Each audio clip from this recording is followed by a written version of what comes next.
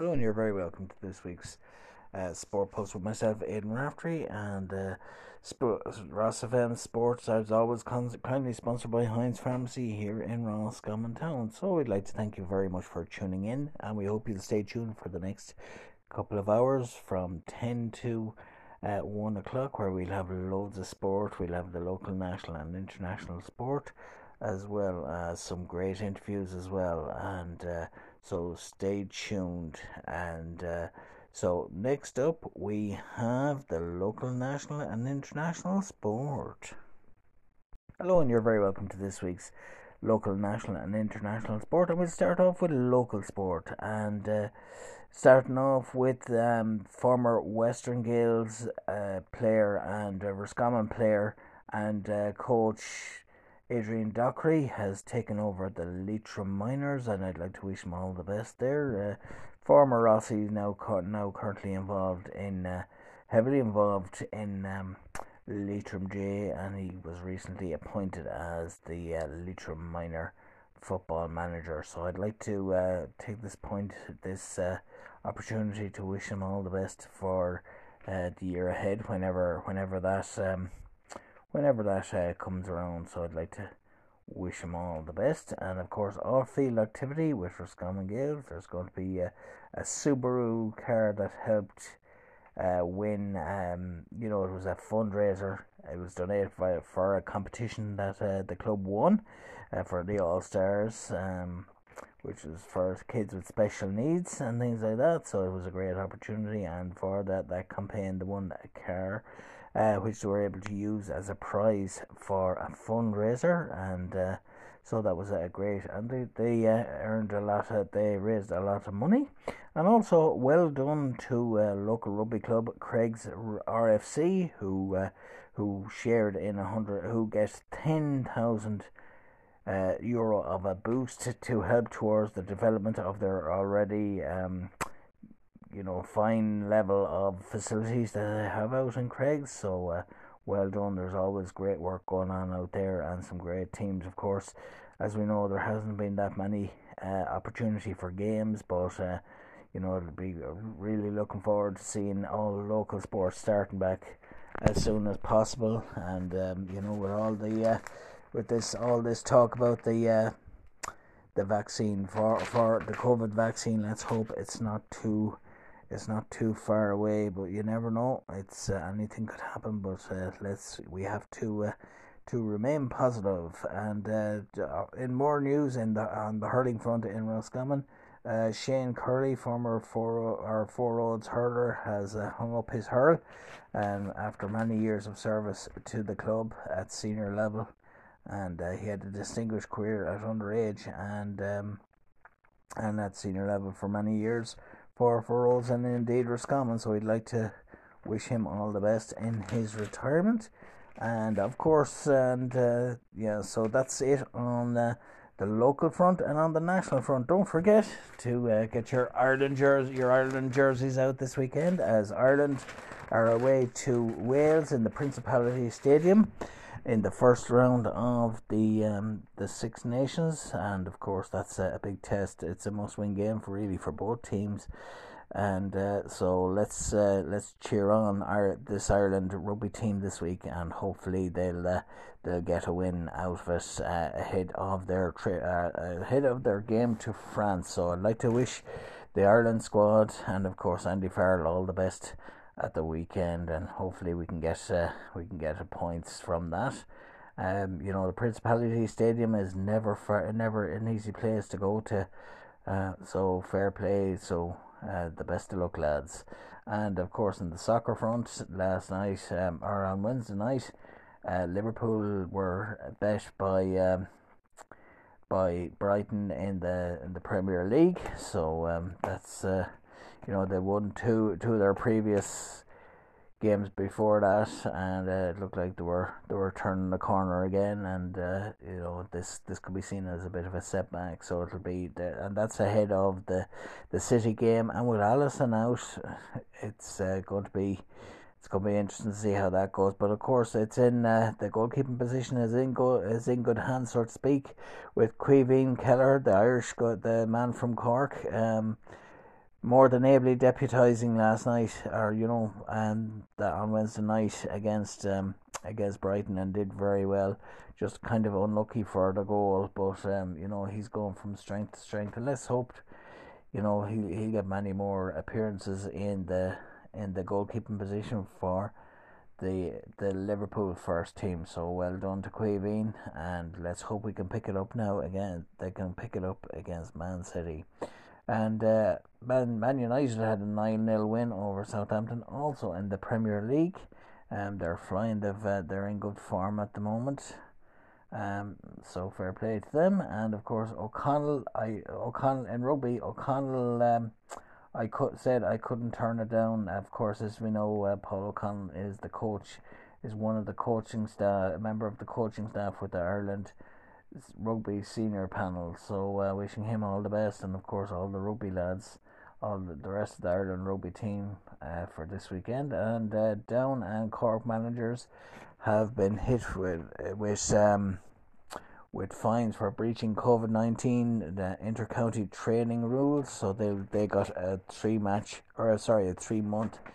suspension. So that's it's very harsh. And of course the Cork senior hurlers and senior footballers, the inter-county teams, have signed a sponsorship deal with Sports Direct. So that's an interesting sponsorship deal.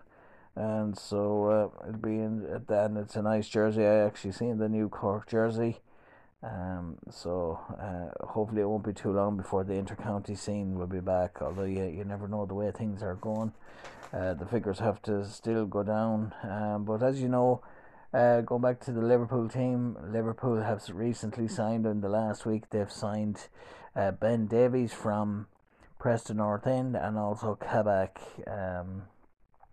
So Ben Davies was in the squad on Wednesday, on the bench on Wednesday for the clash against Brighton. So it'll be interesting to see what sort of partnership, if either of them will feature against Manchester City this weekend. A tough game for Liverpool. Not exactly what they need after losing to Brighton, but hopefully it'll be interesting to see what sort of how they play, and usually they can pull a rabbit out of a hat after a loss like that. So it'd be interesting to see that. And so that's the local, national, and international sport. And yeah.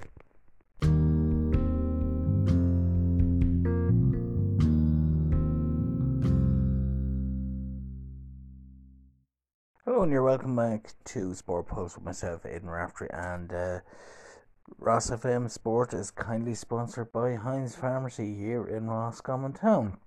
Well, next up we're going to have an interview with Iris Mead, who is also doing the 100 miles in a month challenge in aid of the Matter Foundation, who is the fundraising arm of the hospital, and doing great work. And myself and all the fellow participants are into the first week of it, and it's going very well. Now, our Iris Mead is doing a great job as well. I did an interview with her during the week as part of a podcast that I'm going to be doing for the event, and she tells us all about her reasons for doing it, and her story is even more amazing when you consider that she's battling Lyme disease, and she gets very tired and that, but she was still very determined to do that. So her interview is coming up, but on another note, I suppose a note of appreciation. I'm going to play a song next up, and I'm going to dedicate this to all the people out there that dedicate their lives to helping others, and these people include all the thousands of people all over the country who are doing the 100 miles in challenge in aid of the Matter Foundation. All those people that have donated around the country as well, including all the people that have donated to my donation Facebook page. Thank you very much. I've currently raised €363, and I'd like to thank to everyone who has donated so far. I especially want to dedicate this song to the patients and their families, all the nurses, doctors, consultants, surgeons, healthcare workers, admin staff, porters, receptionists, and secretaries in not only in the Mater Hospital, who are doing great work, and also I interviewed Tom Hickey from the foundation as well, the Mater Foundation. Not only all those people that I just mentioned there in the Mater, but also all around the country, the patients and their families all over the country, as well as the nurses all over the country, and doctors and consultants and surgeons, healthcare workers, and admin staff, porters, receptionists, and secretaries in hospitals doing great work, and to keep us all safe, and all the nurses and doctors and that are given the vaccine. So I just want to let those patients and the nurses and everyone know that myself and fellow participants that are doing this, we really genuinely do care about you all. We really appreciate you're the heroes, and so are my fellow participants, real heroes in this. We're doing our very best for you. It's hard times as well. So to all the patients and nurses and everyone out there that's involved in the healthcare system, we want to know that we do really care about you, and we hope you try and keep safe. And so that's just a tribute, and I think that you'll agree that this song really, I suppose, puts everything into perspective, and it describes all those people perfectly. And the song is by Frank Stallone, and it's Peace in Our Life.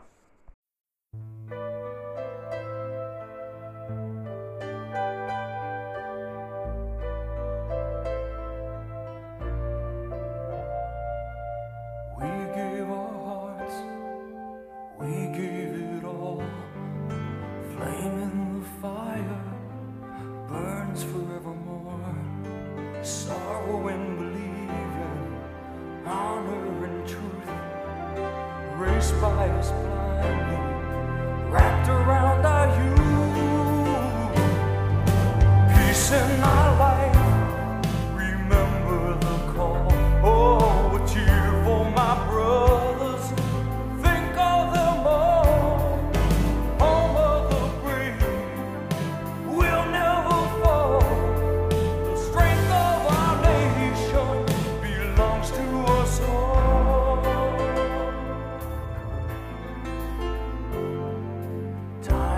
The healing of souls laid to rest. Peace is the virtue, never forget. Tomorrow's an angel watching us all, telling the people she wraps around our heart. Peace in our life, remember the call.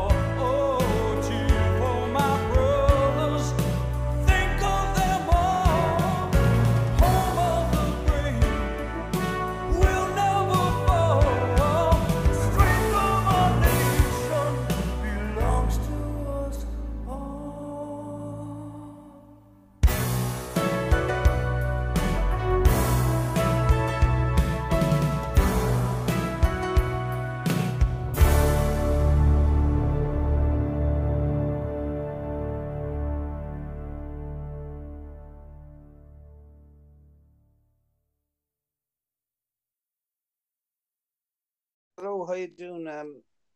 Hello? Hello, how are you? Hi, Hayden. Can you hear me? Not too bad, yeah, I can hear you. Hello, Iris, how are you? And thanks very much for taking the time out to do the interview with us. And just to let people know that Iris Mead is another participant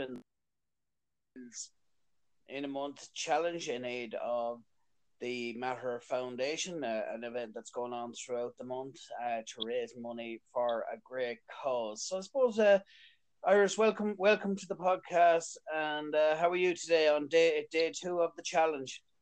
I'm good, Hayden. Thanks. I'm just waiting on the rain to pass up here now in Dublin, so I'm a bit of a snowflake. Haven't got out as yet, but I will. Yesterday was a nice day, so I got out and got the 4 miles done. So it was great. Thanks. And how are you doing? Not too bad, no, not too bad. I think the main thing about it is getting the first day over, yeah, and then once the first day is over, then it's not too bad for the rest of the month. So yeah, I did 2 walks yesterday myself. I did 3.15 miles in the morning, and myself and the mate went for a walk then in the afternoon and did nearly 5 miles. So yeah, it's good now. The feet kind of ache for a while, but they're not too bad. But it's a great cause and things like that. So could you tell us your story and your background and your reasons for doing this great challenge? I will indeed. Well, this is the fourth time I've done it now, Aidan. I started last year with the 10,000 steps for the month of June. And the reason how I've come to be involved in this is I'm under Dr. Lambert currently at the moment in the Mater Hospital, who's treating me for Lyme disease. So obviously now with AI on our phones, because obviously I mentioned the matter to somebody, the challenge came up in the Facebook feed. So I said, God, that would be a great thing to motivate me because I was already building the steps up. And with Lyme disease, you have chronic fatigue, and that was one of the symptoms very early on in with the disease. So I was kind of building up, trying to find a baseline and building up rather than having like doing too much and crashing and burning. So anyway, last June then I started with the 10,000 steps, and it's led on from there, coming back for more each time. Of course, I walk, I don't run the challenge, but I hope in time that I will be able to get back running, doing it. That's it. Well, great, great. So that's great and fair play to you. That the fact that you have Lyme disease and you're actually going to a consultant in the Mater Hospital that has that's close to your heart. So and it's even more motivating for you then. And yeah, but I suppose could you tell us a bit more about the care that your consultant gives you, and I suppose the assistance and services and the help that you've been receiving because you're very good despite having that condition that you're well able to do it. And I suppose it was key to start off something small or whatever, and by doing the 10,000 steps challenge, and now going on to this. So. Well, I'd like to start off by wishing you all the best for the rest of the month, and fair play to you. Thanks, Aidan. Thanks. Yeah, it's been a long journey. I fell ill in 2018 with gallbladder bladder problems. And then when I was in hospital with then the whole Lyme disease kicked off. So I had a lot of time of uncertainty and not knowing what the disease was.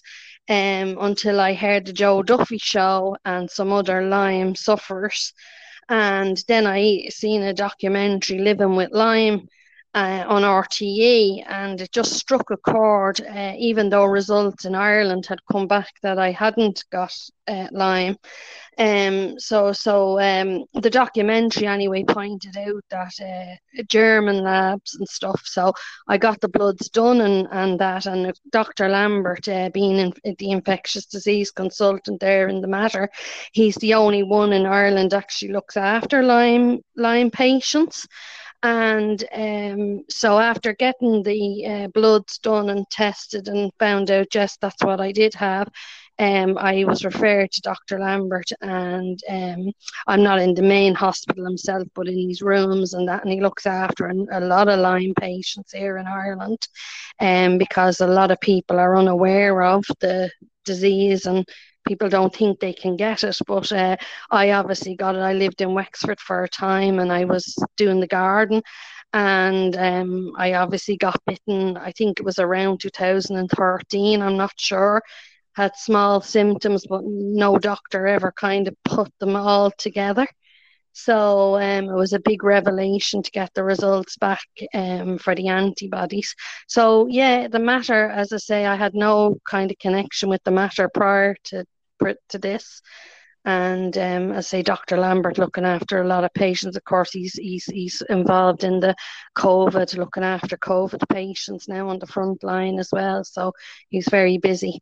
But obviously, my treatment involves some antibiotics for a long period of time, different combinations to get the combination right.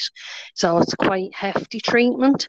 And with the walk, and I found that when I take the medication in the morning and stuff, if I do get out, I kind of, it obviously circulates the blood around the body and gets the tablets. So I actually feel less ill with the antibiotics by moving my body. And I suppose as well, like for mental health, going from somebody that was very active, I was a highly active player. I ran.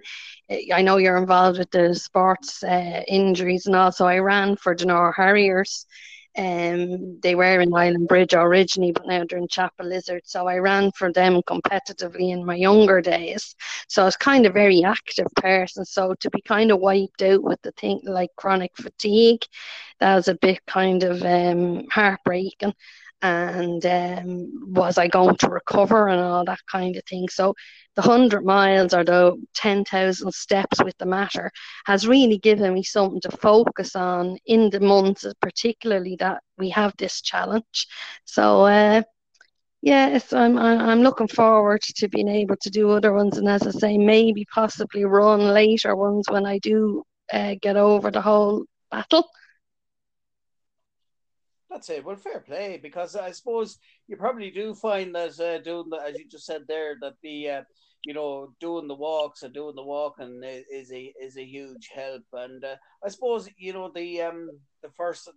fact that you have the condition as well, it makes it it gives you more of a reason to want to do it. So it's kind of beneficial in a lot of ways, because you're doing walking, so you're getting healthier. I suppose it helps energy wise as well, and great for the movement of for the body and the whole lot. And also at the same time, you're raising some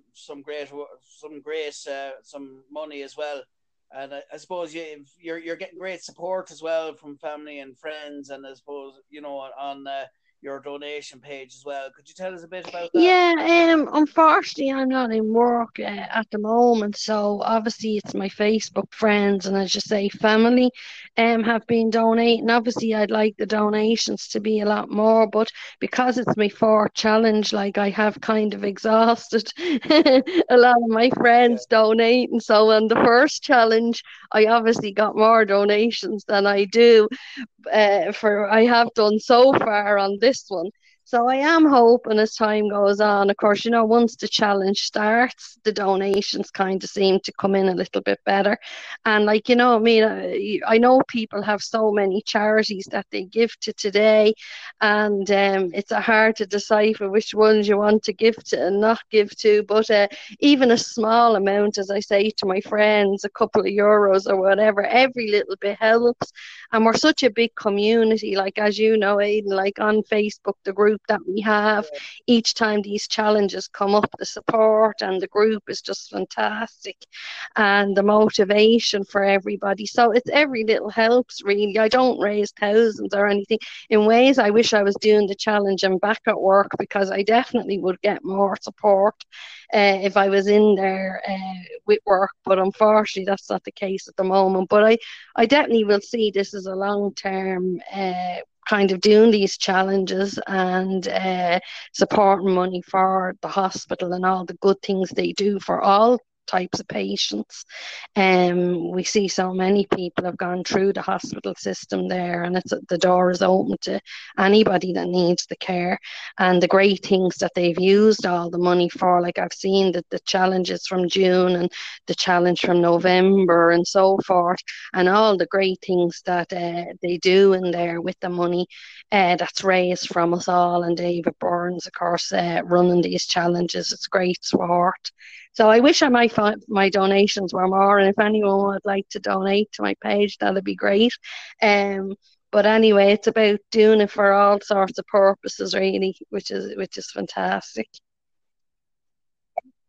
And I suppose really the whole thing about the group is the great support that we get from each other, and of course David as well, doing great work there. If anyone has any questions, you just go and ask him the questions, and he's very quick at getting back and very helpful, and always available to answer questions and that. But like you said there, the support we get from each other in the group as well is great, and especially now that the challenge has started, sometimes it's raining outside and you might say, oh, I don't really feel like going out today. But then you kind of think of the patients and, the patients and the nurses and, everyone giving up their time or dedicating their time to helping others, which is a huge thing as well. So it's there's a great sense of togetherness in Oh, that sense, isn't definitely a there? great collaboration. I'd recommend anyone to look into these challenges and partake in them because, and especially as well, like for everybody's overall health. Like, you know what I mean? I have the Fitbit that I use, and like definitely when I'm doing a consistent amount of walking, my heart rate is definitely better from it. It goes down, because there was a few months in between after, say, the June challenge and all that. I kind of wasn't as motivated because I wasn't in the group and that kind of thing. And the heart rate definitely goes up the few notches when you're not doing the activity. So the overall benefit, but the collaboration is great. I love these things, and of course, I'm in the Lyme community support Facebook pages as well, and any other ones that are related to the disease. And they are all great because you can't beat people's experience and people sharing ideas of how to overcome, say, injuries, or if they're struggling to get out, and people are saying you can do it even a few miles. Like you don't have to get all the miles in one day or one week. You can spread them, and if you have a good day, you can get extra in, or if you have a bad day, you can. When I started off. Before I started any challenges as well. Like, as I say, I couldn't get out of bed for 2 weeks at a time, and if I even did the slightest little thing, it just was crash and burn. So it's for anybody that wants to get from a sedentary lifestyle to exercise, and it's about even just trying to hit that 10,000 steps a day that they recommend, and it helps in so many ways for the body and the mind. As I say, getting out, and I'm lucky where I am. I have the Phoenix Park on my doorstep, and it's a beautiful facility. And obviously, because of COVID, they made some extra walking paths and for people to go up there and get the miles in. And of course, in the June challenge last year, I seen everybody out with the orange t-shirts, and it was like you could see, even though you don't know these people directly, like you just knew they're part of this one community that we're all in. Unfortunately, our weather is not conducive to the t-shirts unless you are running at the Yeah. moment. But Well, it's great to have that big group behind us as well, and for a great cause. that's it. And last week I did an interview with Tom Hickey, who's involved in the Matter Foundation. He's the communications manager. He's a manager involved in it, and it was a very interesting interview. He himself was a patient there as well. He was saying, and he had lung surgery, and he was on about the great care that he gets from the staff and the nurses and everyone in the hospital. And now, funny enough, he's involved in the fundraising section, which is the Matter Foundation, and he was telling us about. It was very interesting to hear about the difference that the funds raised make, from upgrading equipment to upgrading wards. I suppose even to for helping to care for the patients, but also the services that they provide for their families as well.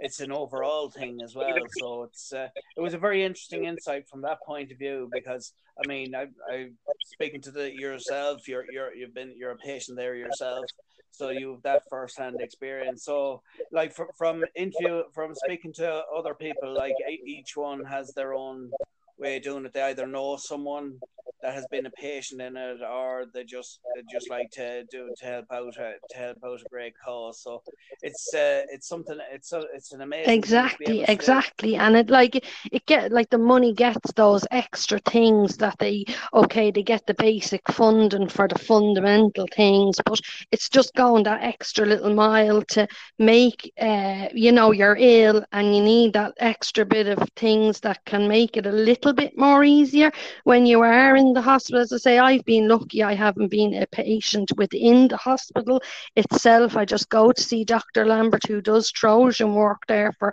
lots of different patients with infectious diseases throughout the city, and people come from far and near to come and see him there and get better and see results. And I certainly have made great leaps and bounds in the last. I was with him since January last year, so I'm just over a year with him. And without him, God knows where I'd be. I probably wouldn't even be physically moving at all with him. So it's going that extra mile with the challenges and the donations to make that little bit more comfortable for people that have the experience with the hospital itself. And it definitely makes a difference. And we've seen like all the different things that they buy, or different things they do in the rooms, for the patients. And it's amazing work that's been done there behind the scenes. Once everybody like us have collaborated to get those funds up, I would have normally done volunteering work with different organisations, but had never kind of done challenges in order to raise funds. And all the money goes directly to the hospital, and we don't have any deals with the money. It just goes directly into their funds, and then they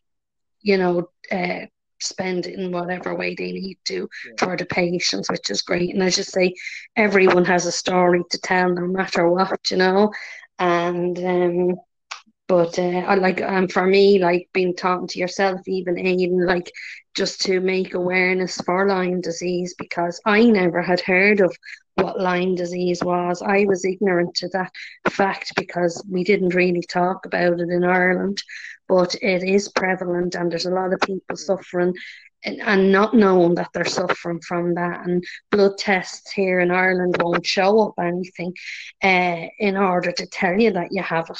So you're kind of left, and you're GPs can tend to think people are not right in what they're saying, and it turns out that you're validated when you get your results and you say, gosh, I just knew in my own gut feeling that there was something there and that you couldn't pinpoint. So for me, it's a double thing, and it makes me then happy that I can be partaking in a group whilst I'm not, obviously, because I'm still in recovery, and it's part of my own recovery goal was to do these to kind of build it up. And if I don't walk one day, even like if I have a bad day or I'm having a couple of days, I kind of leave it and I rest the body.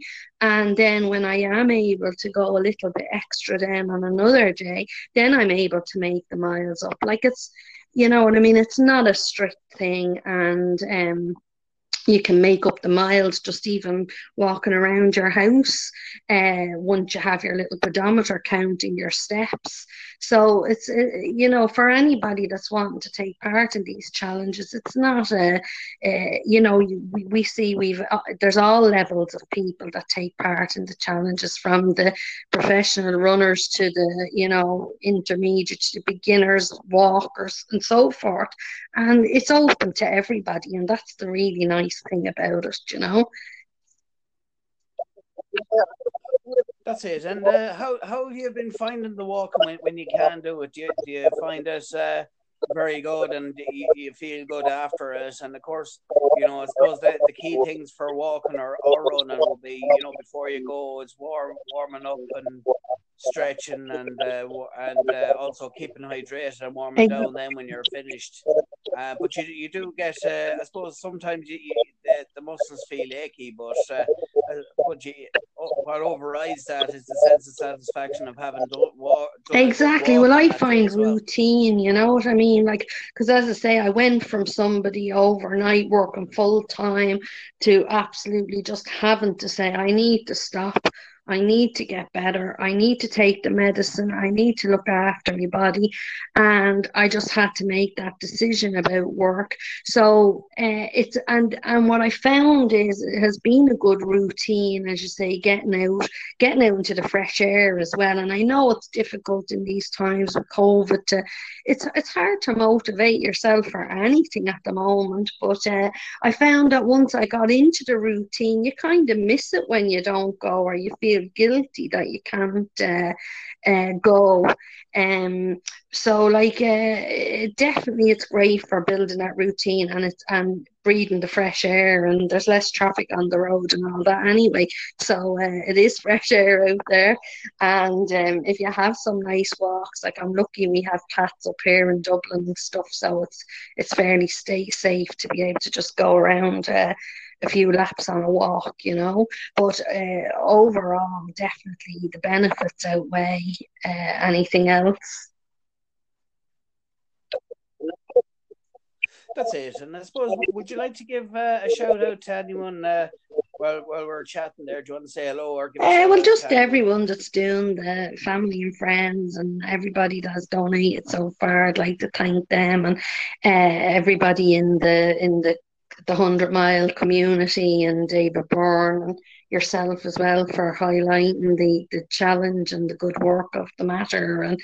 And Dr. Lambert, of course, hats off to him, and just everybody in the Lyme community. TikTok is the Lyme community Facebook page as well, and they're phenomenal with supporting anybody that has Lyme disease or has is caring for anybody with Lyme disease too.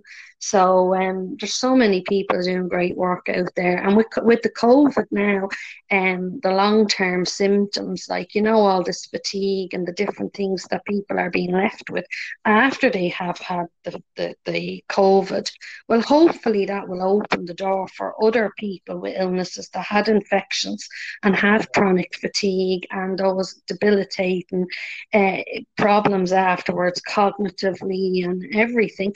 That will open the door for more research and help other diseases that is quite not known because they're less important or seen as less important. So hopefully the COVID and what they'll learn from that research will pave the way for Lyme sufferers here in Ireland as well. So there's so much can be done, you know.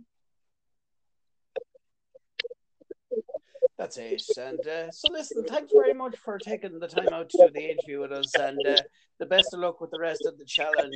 And you kind of have two challenges between recovering from the Lyme disease and also doing the challenge. But I suppose the walking will benefit. So we might keep in touch again down the line and see how you're getting on.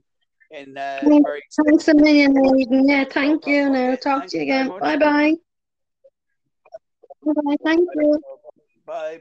And that's Iris Mead participating in the 100 miles in a month challenge in aid of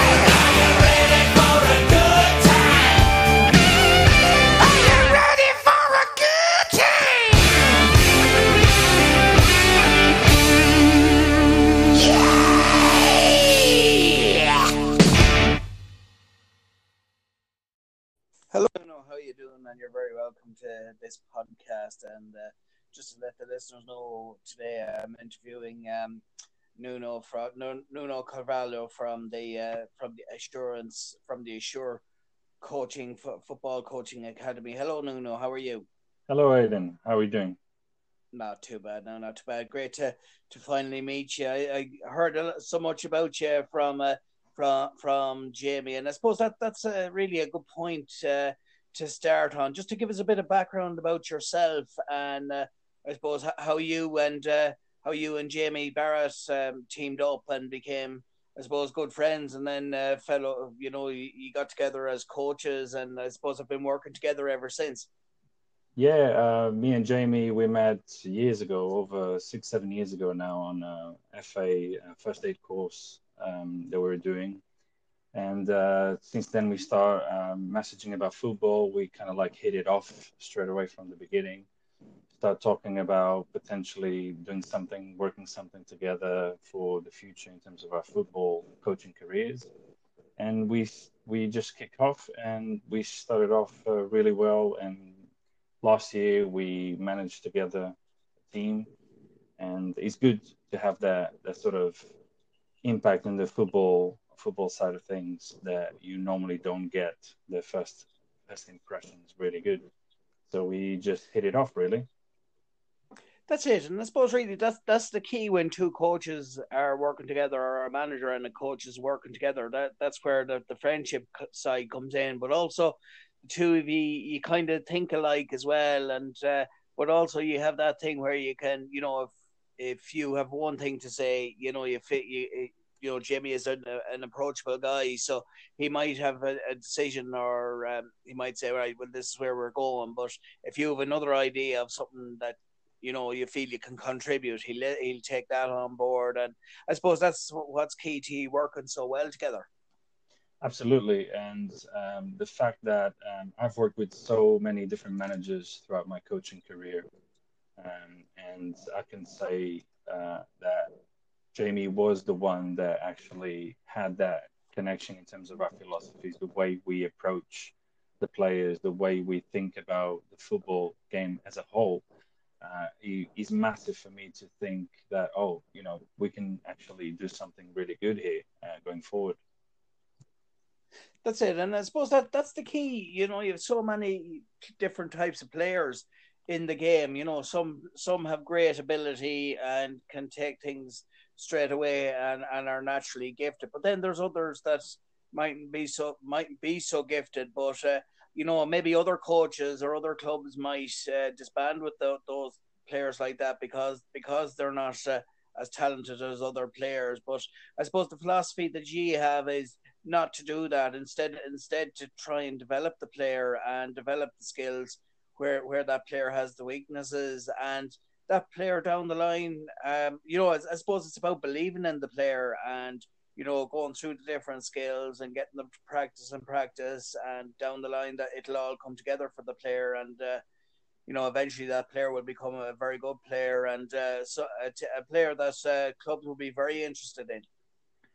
Yeah, absolutely, and hence why me and Jamie, we came up with the idea of adding on to our coaching careers and bringing Assure coaching into the cards, as to improve, not just improve the skill and the ability to these players that they need, especially in these particular times, but the mental side of things, especially in the situation that we're in at the moment with COVID. There's a lot of impact on the mental health, and I think Assure will definitely provide that escape route to certain players that really in need to get out and do some one-to-one coaching with us. That definitely has a massive impact for us, because it's very rewarding to see that happen. That's it, and I suppose the key, it's great to see that, and there has been an awful lot of work put in by yourself and Jamie as well. Like it's not as easy as just saying, all right, yeah, we're going to advertised for players to come to our academy, and next thing there you go and finding from a pitch in the park or something. It's there's a lot of work behind the scenes that yourself and Jimmy had to put in. Like there's I suppose insurance, advertising, setting up a website. I suppose getting players on board, organizing, because you work with different levels. You work with teams, you work on one-to-ones, you work with junior players, underage players, and I suppose amateur, senior players as well. So that's all taken into account. So there's a lot of organizing and I suppose months and months of dedication and hard work to get it where it is today. It's been taking quite a long time to get these organized and trying to be as successful as possible. I mean, Jamie and I, we put a lot of our time and effort into getting this right. At the moment, we're involving more coaches into our Assure backroom, so we can get more coaching sessions done across the UK, not just in our area. So we're getting more coaches involved to expand, obviously, the Assure coaching side aspect of things. We're getting good reviews. We have the shop, which it gives us all these logos into our brand, so people can go and buy it just for the training session if they want to. We have competitions going on, so there's a lot going on still to develop. But as it stands, from the beginning of Assure Coaching, it's been very successful. We've been getting a lot of bookings, a lot of inquiries, but also we have to manage accordingly to the situation. So at the moment, we can only do one-to-ones. We can only do adult level. We can't go to, obviously, younger generation. The grassroots has been impacted massively. So that's our focus now, is to get these sort of players, these type of players, these quality players coming in to try to go back to their football mindset and try to get out of the house as well, which is very important. That's it. And I suppose I was just doing a bit of research in that, and of course on Twitter and various things, because you have some great social media pages to get your name and brand out there. But I just noticed as well, as one of your posts, and a lad that I interview regularly, I've interviewed twice or that, for a podcast, is Chris Manangu, a very good player. I've interviewed, I've spoken to him twice or three times. A very nice, down to earth guy, and a player with a lot of potential. And I see that he has. He's one of your clients as well. Could you tell us a bit more about that? Yeah, so Chris came to us directly to Jamie, and we organized a certain session particularly for him. Now, he's one of those top players that we have currently, and he gives us a massive scope to coach with. So we have, obviously, specific training sessions accordingly for these sort of players. So players that come to us with experience of pro level football, we need to obviously adjust accordingly to their level. And again, we always going to be tailored these sessions regarding the different ability levels that the players will have. So in that respect, fantastic player, and we're definitely going to be able to try to improve him, and at the same time try to bring more to that sort of level playing field into our coaching sessions. That's it. And I suppose the fact that he's signed up with you as well, and I'm sure he's very happy with the quality of coaching he receives from yourself and Jamie. And I suppose from that, then he'll attract more clients to you as well, because if he's happy, which he seems to be, with the quality of coaching, he'll go and he'll tell other people. He'll say, give this football academy, school academy of coaching a try, and that's quite good, and it's a good way of, I suppose, word of mouth is the best way of putting it. Oh yeah, absolutely. So obviously, the more players will come to us for one-to-ones, the more scope for expansion we'll have. Obviously, we have a very clear idea, me and Jamie, about where we want to go, where we want to take the business. ultimately we want to take it all up to the UK level and expand. So grab certain core of coaches that we already have and expand through there so we can progress into the north of the country. We already have coaches in the south, in Hampshire, Wiltshire. We're working on someone from Devon and Cornwall. So there's a lot going on still. This is just still a very very small part that we're doing, but it's going to be massive what we're working towards. That's it. And I suppose where are you actually based? Like where do you yourself and Jamie actually work from? And do you travel like to schools to do you travel to clubs, or do players individually come to you, or can you go to them, or what way is it done, or are you flexible in that sense? So we tend to be as flexible as possible. Obviously, we discuss this with the players in question. We ask them. Some of them don't drive, some of them drive. So there's always that aspect of the things that we need to take into account when we do one-to-one sessions. But we are very flexible, quite pretty flexible with with the players, and we do tend to reach out normally around the Hampshire, Surrey area. We normally cover that area anyway, but we have other coaches that cover Middlesex, most of London as well. Um, Wiltshire, we're working on, like I said, the regions to expand into possibly Kent and West Sussex. So there's always that flexibility side of things that we have to have as coaches, especially when Yeah. we're starting up um, coaching side aspects like this. But in due course, obviously, we will be more specific in what we want to achieve as an individual for each player. So depending on their requirements, obviously. That's it. And I suppose really it goes back to the philosophy of like Rome wasn't built in a day. So like you'd be developing, year on year as well, and expanding on an ongoing basis as well. So that's great. That, you're showing some great ambition as well. And I suppose, but for anything to be a success, you have to have the right people involved, and obviously that's yourself and Jamie, but also the other coaches throughout the other regions that you've just said. It's key that you have the right people, and that those coaches are providing quality coaching, which seems to be the case. Absolutely. And Jamie and I, when we talked about developing further the company, the business, it was all about not just outfield players. So we have a specific goalkeeping coach that we can provide as well via Mark. Dan gives us a different side aspect of his coaching side aspect as well. David, we got Sam and George as well. So we got a whole scope of specifics, even if we want to work on specific, or if the players want to work on specific side of strength and conditioning, we will try to accommodate and see if we can get a specific coach involved in that player. So to make it a little bit more tailored for the needs of the player.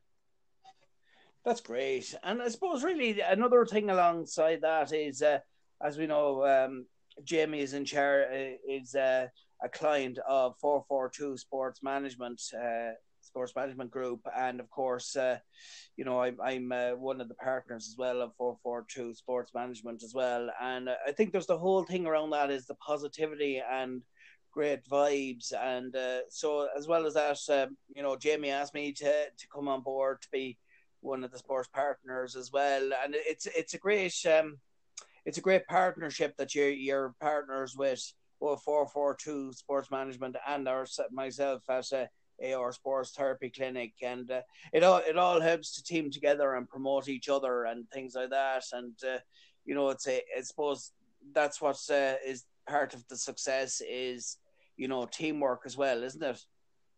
Yeah, absolutely. And the fact that the media coverage from 442 and Jamie being involved directly with them, yourself and other entities, obviously will provide that scope for development in the near future. Like I said, this is just the beginning. There's great things coming up in the future. Obviously, with this COVID situation, it's been a hit on everyone, in regards to their jobs, their livelihoods, etc. But football will have to carry on. And even though grassroots level is being overlooked in regards to football, only elite football can provide something for the football community at some point.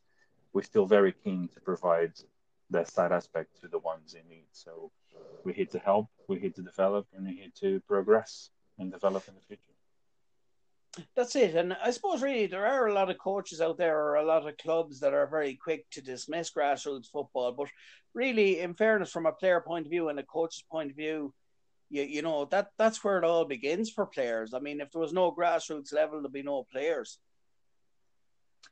Yeah, exactly. And the fact that me personally, I feel really, really downhearted by the whole situation, and it affects us in different ways. But we have to focus very, very much on what we're trying to achieve and what we want to achieve, what we want to be involved in, because at the end, it will be rewarding.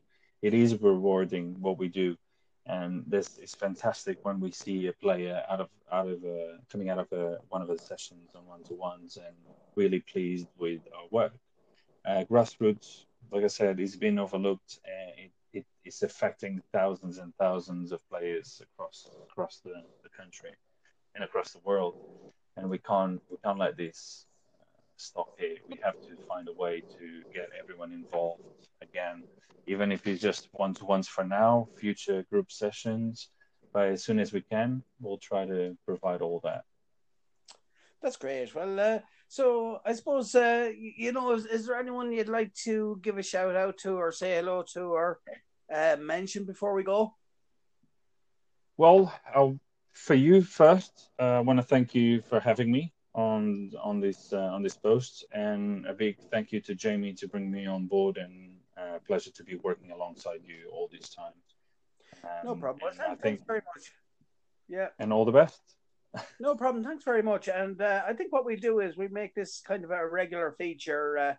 We say maybe once a month or something, and just to give the listeners an idea of how you're progressing and how things are developing, because it really is a great project, and I'm sure you're really looking forward to the future for Assure football coaching as well. And long may it continue.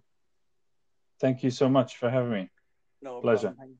Thanks very much. And that was Nuno Carvalho, a coach at Assure Coaching in the UK.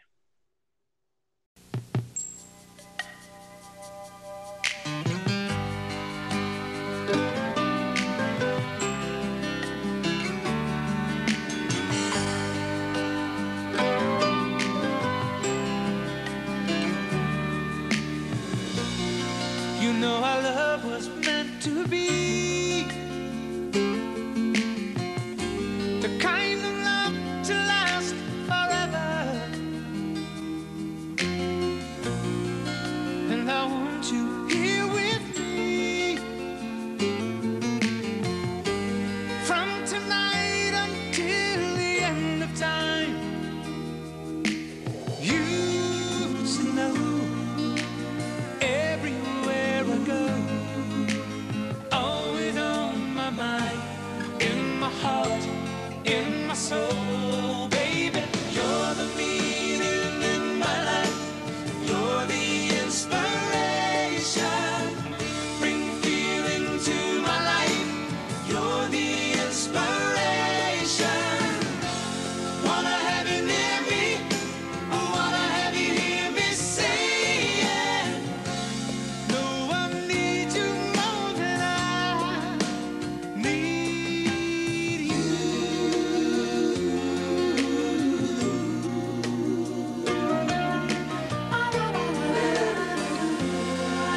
And I know, yes I know that it's plain to see, we're so in love when we're together. Now I know that I need you here with me from tonight until the end of time. You should know, yes you need to know, everywhere I go, always on my mind.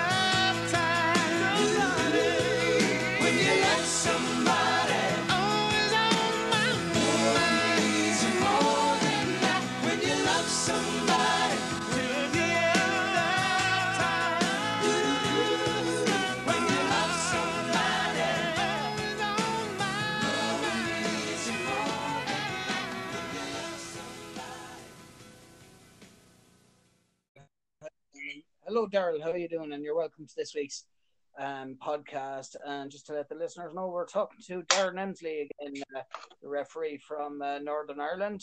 And this is the second podcast with him. So I suppose, Daryl, we're focusing more on the mental health side of refereeing, and something. This is an area where, like, I suppose we'd have a mutual kind of experience on both sides. From your side, of course, you're dealing with players. I suppose it's hard to keep everyone happy when you're on the two teams. But yeah, it is a position that involves a lot of, and that can take its toll on a referee's mental health, isn't it? That's right. Yeah. So what's go through your experience from when you started off refereeing up until now? Well, you obviously come across different personalities, which is probably one of the nice things about the game. Even though sometimes you can be put in the spot, especially in the senior leagues as well too. I've actually found that when you're doing kids football, sometimes it's the parents, like I said before. Sometimes it can be the parents that can that have the influence on the coach, and then the coach has the influence on the kids in a bad way. But when you're doing like amateur league football or senior junior league football, it can be it's more the players than anything else, and sometimes it's just down to their passion, their love for the game. But again, they always will. Some players will agree with your decision. Some players obviously won't agree with your decision, regardless if it's an offside or a wee simple kick for a foul. Sometimes it really just depends on the player. You'll get a player that's really fired up and ready to go, and then you'll get the player who just loves to play the game, just wants to have 90 minutes on the pitch. That's one of the nice things about you're coming across different personalities, and that's where you're learning. You learn, especially as a young referee like myself, you learn how to manage that. Comparing to where I am now, you could say my player management has gotten a lot better over the last 5-6 years of being in the middle, and able to transfer that to being an assistant now. I've only came across maybe 2 or 3 times where things when you're trying to get your point, you're trying to get your decision explained across to a player, and the player just doesn't want to know. You've 2 things. You can either just walk away from that, or you can put them in the book. I've done both in my past. I actually walked away the first time, and then booked a player at another match weeks after that. So you do learn from like various experiences what it's like to be in that sort of environment, managing 22 different personalities, 22 plus different personalities, not just players, but you're managing personalities. You're obviously you're trying to be you're obviously trying to be fair with the teams, which sometimes players don't really. Sometimes players, if they feel your decisions are going against them all the time, even though you're trying to be as fair as you can, players will always say you're being unfair, ref. You haven't gave us a decision, So you're coming across like loads of different personalities, which is good, and it's good in a way, but it can have its effect mentally on you afterwards. I've noted, sorry.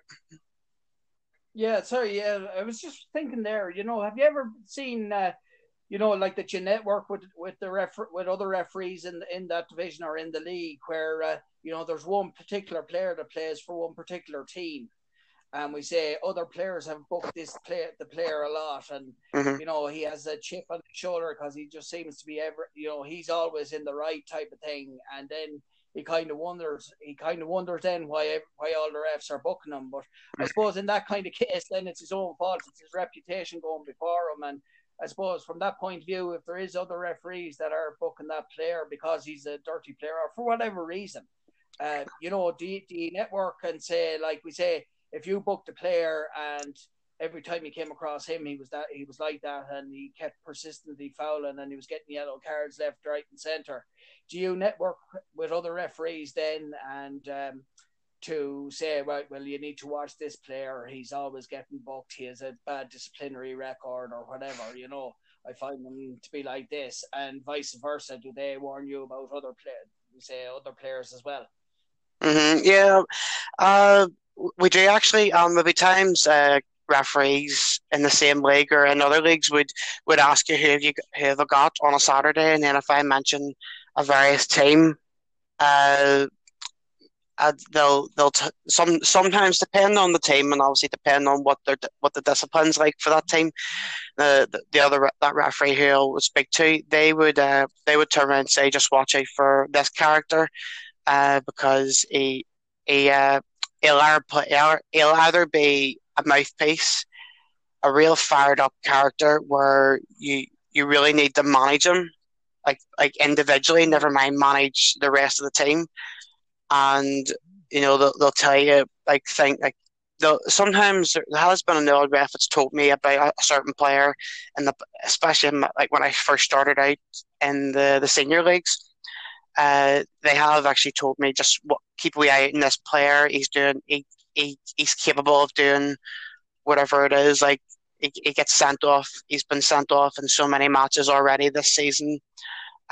He's had maybe personal hearing against him for whatever that reason. Yeah, so there is quite a good communication among the players or among the referees in terms of support for like in terms of depend on depend on the manager or the team that I'm going to be refereeing on Saturday. So yeah, there is like good communication with other referees. But then there's players who you'll come across. People may not say maybe a thing about them, or other referees may not say a thing about them, but you will always come across a player who's fired up and ready to go. I remember in my second league game for the Belfast and District Football League, and I can't remember the team, but the home team's centre back, he was just loud. There was nothing. He was very passionate. He was loud. He wasn't really a great player, and I remember booking him literally 8 minutes into the first half for just his mouth, and I remember that's very early to be getting a yellow card, isn't it? Or getting a booking, it is. Very careful. Yeah, it is, and I mean, usually I don't like to do that. Usually I like to try and manage the first half a bit better than the second half, but there's times you just have to just bite the bullet and put them in the book. And even putting them in the book didn't shut him up. He kept going on, and unfortunately, I had to send him off. He says you've done nothing but shout and moan about anything, like about everything I've done. I says have you even passed the ball once? I said, yeah, I don't think you have in the whole entire game. And I remember him saying, well, you're not up to scratch and whatnot. And I'm like, well, that's your opinion. Everybody's entitled to their opinion. And I said, sadly, my referee mentor is the only opinion that matters. And I walked away. I remember walking away. And afterwards, he came over and he apologized for. He's like, it's in me, ref. Like, don't take it personal. I says, don't take it personal. I used to take it personal, but I don't take it as personal in that, like, especially then I didn't take it personal. But there was a time when I was going through that bad spell, and even doesn't matter what a player said, it was becoming more personal than probably what it should have been. So you do learn from stuff like that as well. But I just remember that player, he just wouldn't give over. I'm like it's 8 minutes into the game and he's got himself booked. All he's done is shout and moan, and even his own players come over and said to me, ref, just send him off. We don't need him. And I'm like, I've never heard of that before especially in my time as a referee. I've never heard that in football, like their own team saying about the player just to send him off because they don't need him, because that's all he does. Would that not be where the manager should come in, or the coach should come in and say, listen, you've had enough of this, you have to come off? Because I mean, if he got sent off, they'd be a man down, and because the coach didn't act on time and take him off, the Mm-hmm. player got sent off, and as a result, because of the, I'm not specific, but I'm just saying in that particular instance, because the coach didn't take him off, and then he continued and he was sent off. Mm-hmm. That means that the team are down a player, and it makes it very difficult for the team unless they're an extremely brilliant team or something that'll be able to play on and do well with it, even with 10 men. But it is very tough when you're down to 10 men to kind of manage a game from there, because especially if the team that you're playing are a better team or whatever, it's bad enough if it's bad enough if you're not playing well, but then when you have a man sent off because he has a big mouth or something, Mm-hmm. Oh, it makes it even worse. yeah, 100%. There has been coaches, especially in the past, who I've had one coach say to me, "Well, I'll just bring him off," and I was like, "Well, that's not my call. That's your call. You're the coach at the end of the day." But yeah, I do agree with what you just said there. I could not think if he's at such a mouthpiece and he's been booked so early on in the game. You'd not think I just need to risk it and bring him off and bring somebody else on and change the team around, because at the end of the day, it's like you say, he ended up getting himself sent off for his mouth, and ended up, you could say, maybe ruining the game for his team, because his team, from what I remember, I think they were drawing one each at that stage. Like, it was a really fast paced game, or they just scored and then I'd sent them off. From what I remember that game, Yeah. but yeah, it does baffle me at times, like especially like if a player's like just all mouth, which you get them a Yeah. lot. If a player's all mouth, sometimes the manager doesn't.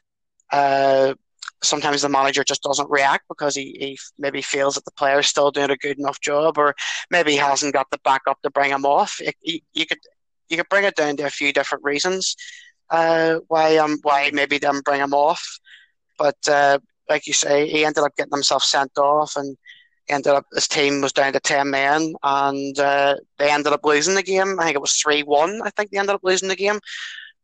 But like they say, that team that day did a Jose Mourinho and parked the bus, and they defended well, and then 60 odd minute in, the other team, the away team, scored their second goal, and which was unfortunate because the home team had defended really well, considering 10 men on the pitch. That's it, because I mean it's it is a big risk when a player gets sent off so early in the game. But I suppose from your point of view, since you've started reffing, are there any kind of decisions or matches that really stick out in your head and that you really you feel was kind of a low point in your refereeing career? Yeah, I've two. They were both in 2019, and I was in the Down Area Winter Football League. That was the league I was allocated in, and it was the match was I can't remember the two teams, but the home team, let's just say, were very feisty, and their captain ended up getting sent off in the second half because of a decision. I gave a throw in. It was a simple throw in. The ball, I don't know whether it was filled or not, but the ball came off the home team left back, and let's just say I gave the throw in, and as I went to move away, there was a few decisions prior to the reason the captain came straight up to me, and I was about to book him because I was about to book the player, but then whenever you use foul and abusive language towards a referee, it's an immediate red card. You have no choice whether a referee can maybe try and manage the situation or not. It's a red card through and through, and the captain ended up getting sent off 17 minutes in, and I've had my second game. It was very early on. The home again. It was the away team manager this time. Felt that I was maybe I was being a wee bit too unfair to them and more fair to the home team. which of course wasn't the case. And there was a few decisions that maybe I should have gave the away team, but I didn't. And that then the manager of the away team erupted after I think it was a certain challenge, and I gave the foul. I could have played the advantage and seen what happened, but I seen the way the challenge was, and I booked the player for the challenge. It was a booking, like there was no doubt about that. And again, the away team manager just erupted, and I've had in the past like a few coaches knock my door in the dressing room after the game, and I've had that before a few times, and I've had to call either the police, or I've had to call actually my dad, and that at times, like because my dad used to take me to the matches before obviously whenever the league I was in at the time, there was some games that were way out of the way, like Wedderburn up in Finnegy, for an example. That's like a couple of buses, so my dad used to take me the various matches that were out of the way, and then I used to get public transport to the local games. I still do that to this day. I would still get the bus from time to time to the games, and I remember having to call my dad one stage. It was a pre-season match, and I remember having to call my dad to the dressing room because the away team felt that they were hard done by, and that was a game actually I was being assessed to. So all that didn't really go down well. And I remember afterwards, like especially with those three games in mind, I remember afterwards I actually had a bit of a downer because I was constantly thinking about the matches, what could I have done better, like what should I have done, and what could I have done to prevent maybe that challenge that went in. So there was a million questions going through my head, and I remember I've spoken to my mentor a few times, and he even said to me to try not and think about it too much. And I remember also doing was it a charity game? I think it was a charity game. Yeah. And again, the coach wasn't happy with a decision. And whenever I went over to try and sort of speak to him, and whatnot, he just erupted. And whenever I left that match, I was on the bus home, and I was like, I think there's something more to it, because I can actually come across as pretty good player manager. Like I can talk to the players, have a bit of a joke with them that settles them down.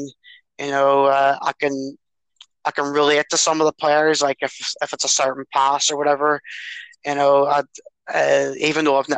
didn't play the game like competitively myself, I played like the game like in terms of 5-a-side, 7-a-side, and whatnot, just for fun. But those three games in mind, and whenever after that last game, I remember speaking to a fella who was our allocator for the Down Area League. I have to give him a big shout out to Jimmy Fagan, absolute gentleman, and I must say he's been a good referee mentor to me over the past year and a bit now since I joined the Down Area. And even he said to me, well, why don't I take a step back for maybe a few weeks and just maybe even go and watch a match and maybe assess the referee, just to maybe think, right, is there something that referee's doing that I could maybe bring to my game? And then there was times, I just remember those times I was that low about it, and I was that down and that angry about it, that I took a step back for a couple of months. I took a step back, and at the time I was like, I don't want to take a step back. I want to keep going. I want to battle through this. But sometimes that step back actually can be more beneficial, because it's benefited me like hugely since those games. And I've come across the same coaches again, and nothing's never really ever been said about those matches. No, sometimes I just turn around and say it was a bad game on my behalf, and then you hold your hand up, and sometimes you tell the coaches just what they want to hear. Sometimes probably not a nice thing. Probably not a great thing to say that, but especially in my experiences, like when I took that step back, I bought myself a wee notepad and I made a decision to try and go to a game each week, uh, and to try and write who's the referee, as if I was like assessing really, like a proper IFA assessor. Only I wasn't, and I would have took down maybe a couple of pointers and thought, right, maybe I could try and bring that into my game. And that was a great learning process for me, because when I come back uh, the end of August last year, or the second. So would you have spoken to the referee? If you were at a game and you were writing notes down and things like that, it's good to watch the referee, but would you have spoken to the referee maybe after the match and get his thoughts? We say that you'd share your experiences, and obviously every referee has their own approach to it, but maybe it's good to make your own notes, but maybe if you actually talk to the referee as well, Mm-hmm. he might be able to say, well, yeah, this is what I did, and this is what you could the next time if this has happened. This, you could do it that way or whatever. And likewise, if it was a young referee that was reffing a game that you were watching, you could help him or you could advise him. So you'd be helping each other. Have you ever done that kind of thing? I have and I haven't. It really depends on who the referee is. If the referee is a young referee, I don't. Nothing against the referee, but if it's an older referee, someone who's been about a bit more, then yes, I would, because, like you say, they can give you maybe one or two ways to approach, or maybe one or two ways to deal with it better than what I did, and that was another thing that was beneficial to me, because I was able to take that advice and various preseason matches that I did before I transferred to the line.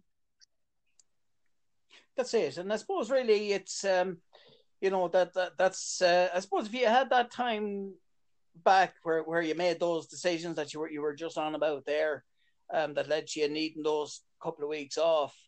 If you had that time back and you were doing those games again, what would the things be that you would have that you'd change now? We say if you were able to go back in time, what would you have done differently in those games? Good question. I think definitely for the third game, I would have maybe approached the coach a bit better.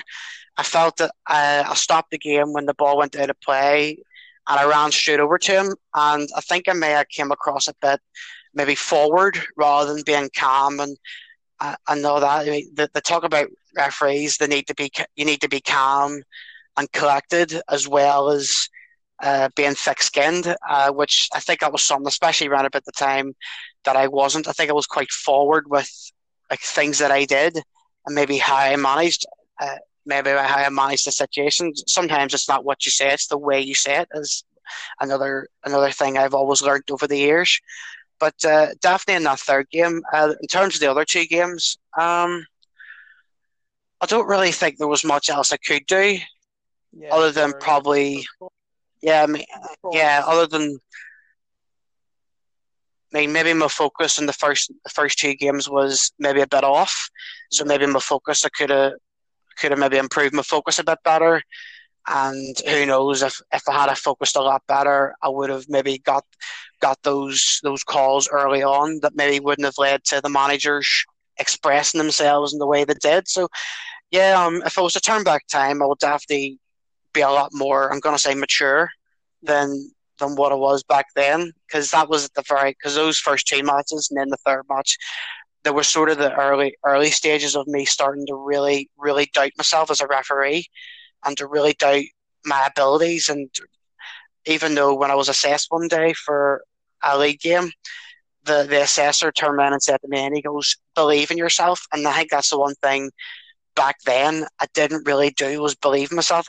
Like I knew how to referee the game. It's not, I'm gonna say, it's not rocket science to referee a game of football, but in terms of the management side of things, like how to manage the players, I probably could have managed the players a bit better, because after a couple of tackles, even though I played the advantage and it led to a goal kick or a corner, and you could just say I probably could have just maybe blew the free kick and just got on with it that way. I probably could. There's probably a few things that maybe would have changed, but I would have definitely been a lot more mature than what I was back then. And yeah, but I suppose really, the advantage of being a referee, like if that happens in one game, we say this season, and that same team are playing again next season, when you come up against that team, and we say the referee gets kind of prickly with you, you'll kind of know what he's like. You'll be probably more prepared for the next time. You'll say, right, well, this is what he was like last season, so you'll be better prepared, is what I mean, for the next time you come across him, and I suppose really with players and managers, a lot of these things are said in the heat of the moment, and I suppose even though at the time it could be out of embarrassment that the player or the coach might say, oh no, they were right, because it's in the moment and they feel embarrassed and say they nearly feel that they have to show that they were right and convince themselves, I suppose, that they were right. But I suppose when they go off the pitch, and maybe when they kind of think about it, deep down they know they were wrong, but they just wouldn't admit it. They didn't want to, in front of everyone, they wouldn't have said, I've had both, if I'm honest. At my early stages of going into the Belfast and District League, which was the first league that I went into when I started the league, when I left the kids football. I've actually had a player, he'll come up to me and, yes, he shook my hand and not at the start of the game. A lot of players do that. Right, ref, good luck, have a good game. I've actually had players, really bite.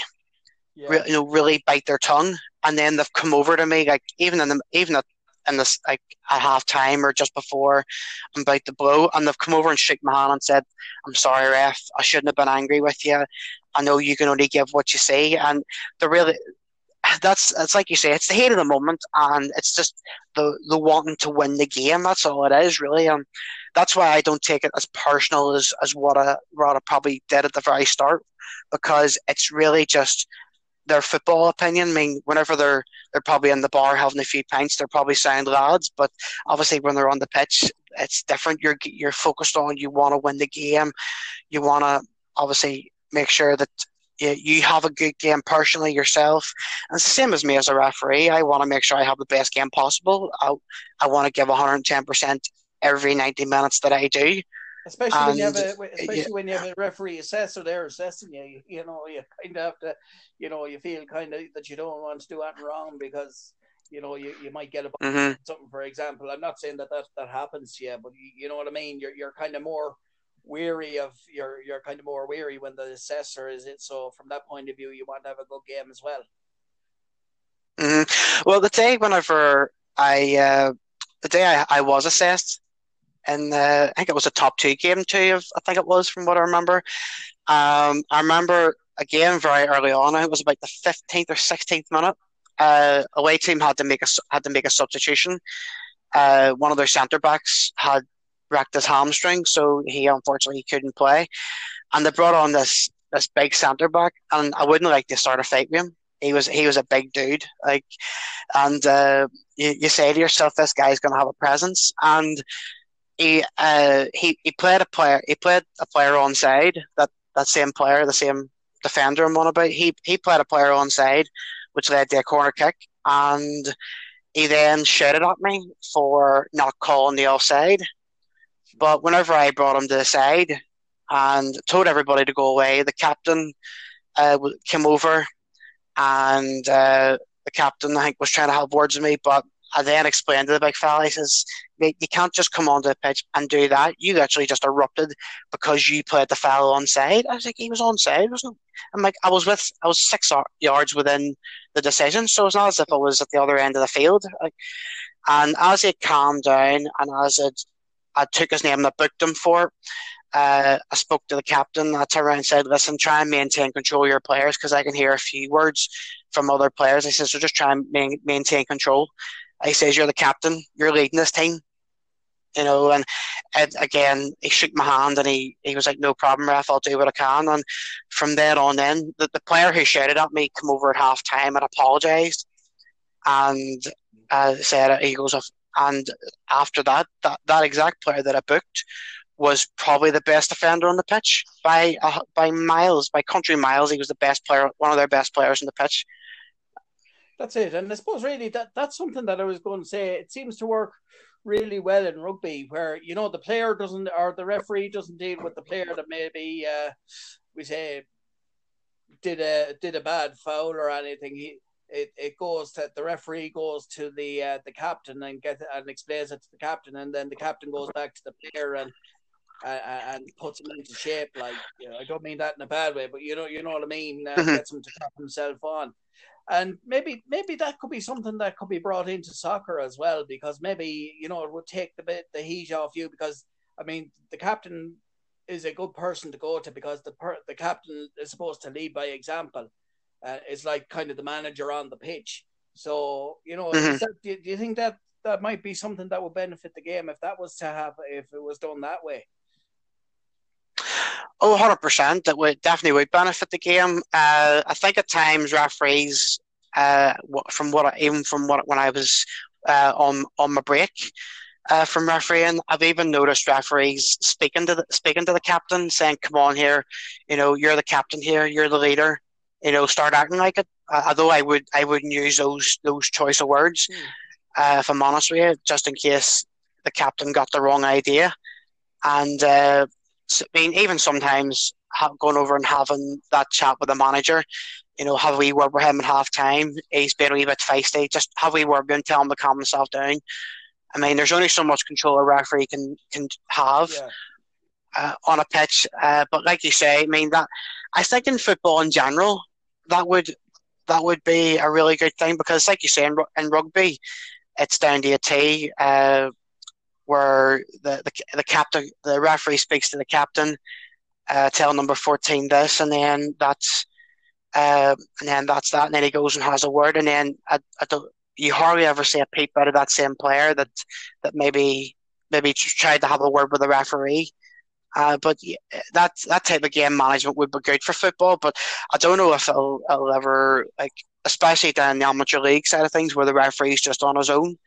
I think it depends on the game, personally, because if it's a derby or something like that, or a top two clash, it's gonna be different. Yeah. But that there would 100%, I think, would be very beneficial, especially to a referee who's in the amateur league. Yeah, because I suppose really it's not a disrespect to a referee, but I think if there's a player that made a foul or whatever and was feisty, as you say, and maybe, if you had a word with the captain, the player would listen to the captain before he'd listen to the referee. And I don't mean any disrespect in that comment, but you know what I mean? A referee or a player might say, "Oh, well, the referee, I don't know him, blah, blah, blah." And he mightn't see it for another 6 months when you're referee in another game. So he mightn't pass any heat, but if it's said to the captain, the captain says it to him, then that the captain is in charge of the team, so the player has to cop himself on, or else the captain could say to the manager, "Take him off. He's going to cost us the game." That kind of way. Yeah. Oh, 100%. It would be a beneficial thing for the captain to maybe step in a bit more. I have actually had, it was a North Belfast derby game. It was a pre-season now, but it was a bit of a derby as well. And the home team's captain actually grabbed the centre back by the scruff and said to him, "Listen, you wind your neck in, or you know where the car's parked." Yeah. And I'd never seen that before in my career anyway. I'd never seen that before ever. And he basically turned around and said, "It's not the referee's fault, it's your fault." Yeah. If you know what I mean. He's like, "You allowed that to happen." And the young centre back at the time actually did sort of still complain a bit, but I felt even then, with the learning experiences I'd had, I managed him a lot better, because I probably would have been a bit more forward with a player like him. I started actually to have a bit of a laugh with him, if I'm honest with you. Yeah. Didn't wind him up in any way, shape, or form, but I managed to be able to, like, maybe get him to smile or a thing. And plus, all this COVID stuff was was going about. So you could turn around and say that's coronavirus anger, like that's frustration with the coronavirus, and then people would have just, they all would have had a laugh about it, and so I think that's what I think. Like I said, that I was able to bring that bit of maturity from back then when I had that spell into that game specifically, because even though it was a preseason game, it was a friendly. I was still able to bring that in, that management type of way, and ended up getting, well, me and him ended up shaking hands together.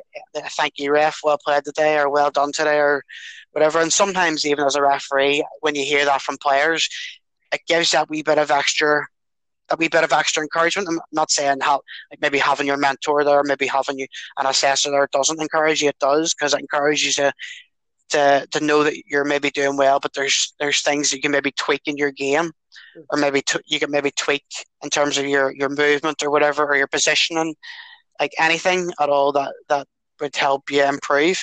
But sometimes, I've had coaches even say I was very well ref, probably one of the best I've had that season, and even hearing that, that's actually it sort of lifts you up a wee bit, because it means you can maybe go away and think, I think I had a good game today, even though 9 times out of 10 I try not to think like that until I sit down and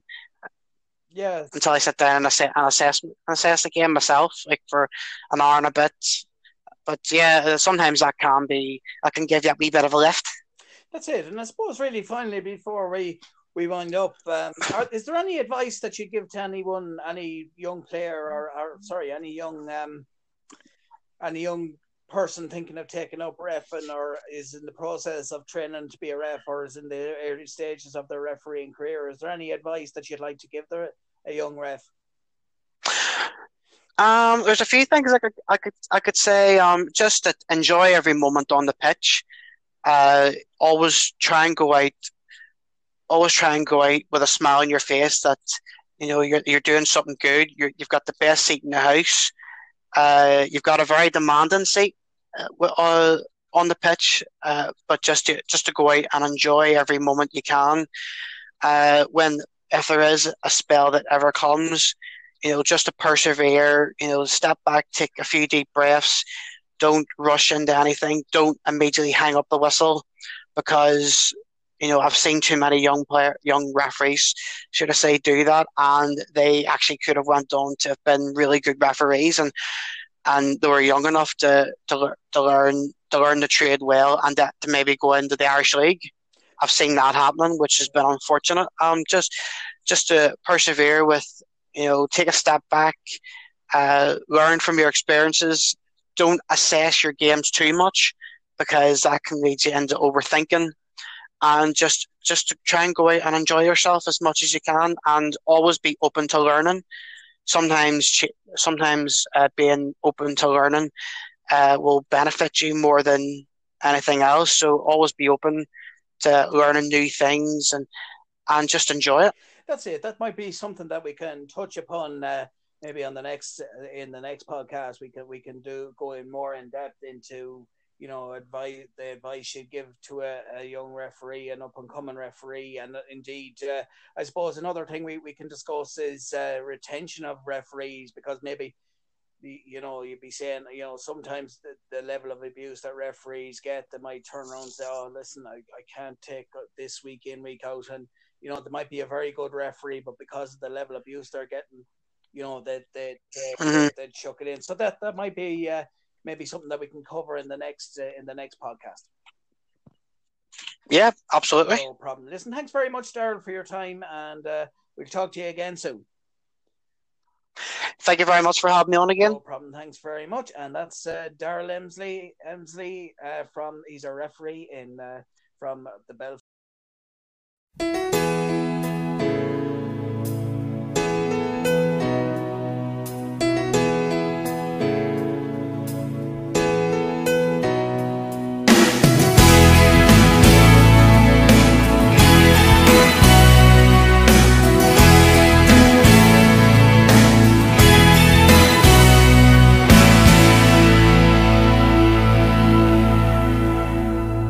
Some say it's just the nature of the beast. noticed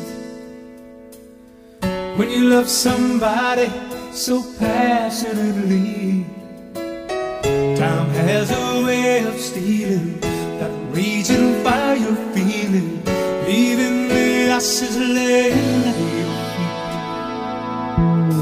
Those fools of little faith will never know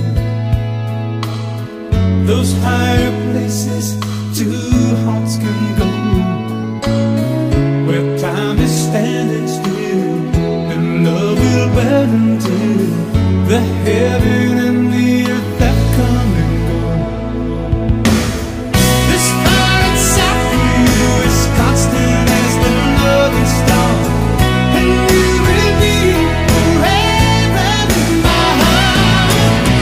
And long as there's a river searching for an endless sea, I will always love you faithfully.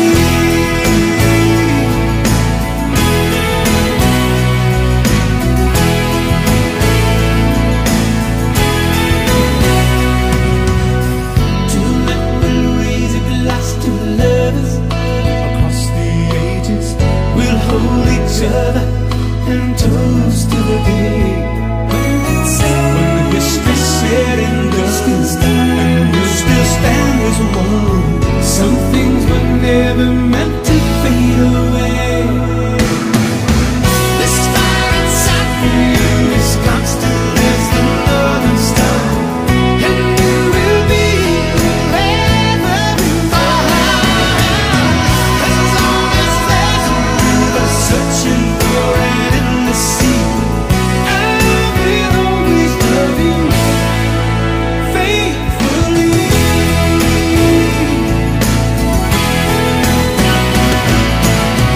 This fire inside for you is constant as the northern star, and you will be forever in my heart.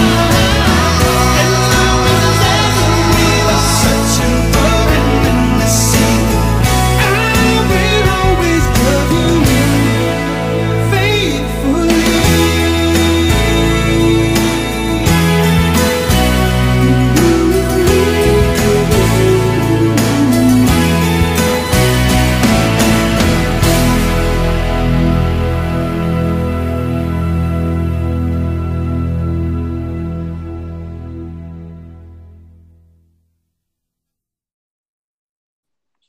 Hello, how you doing?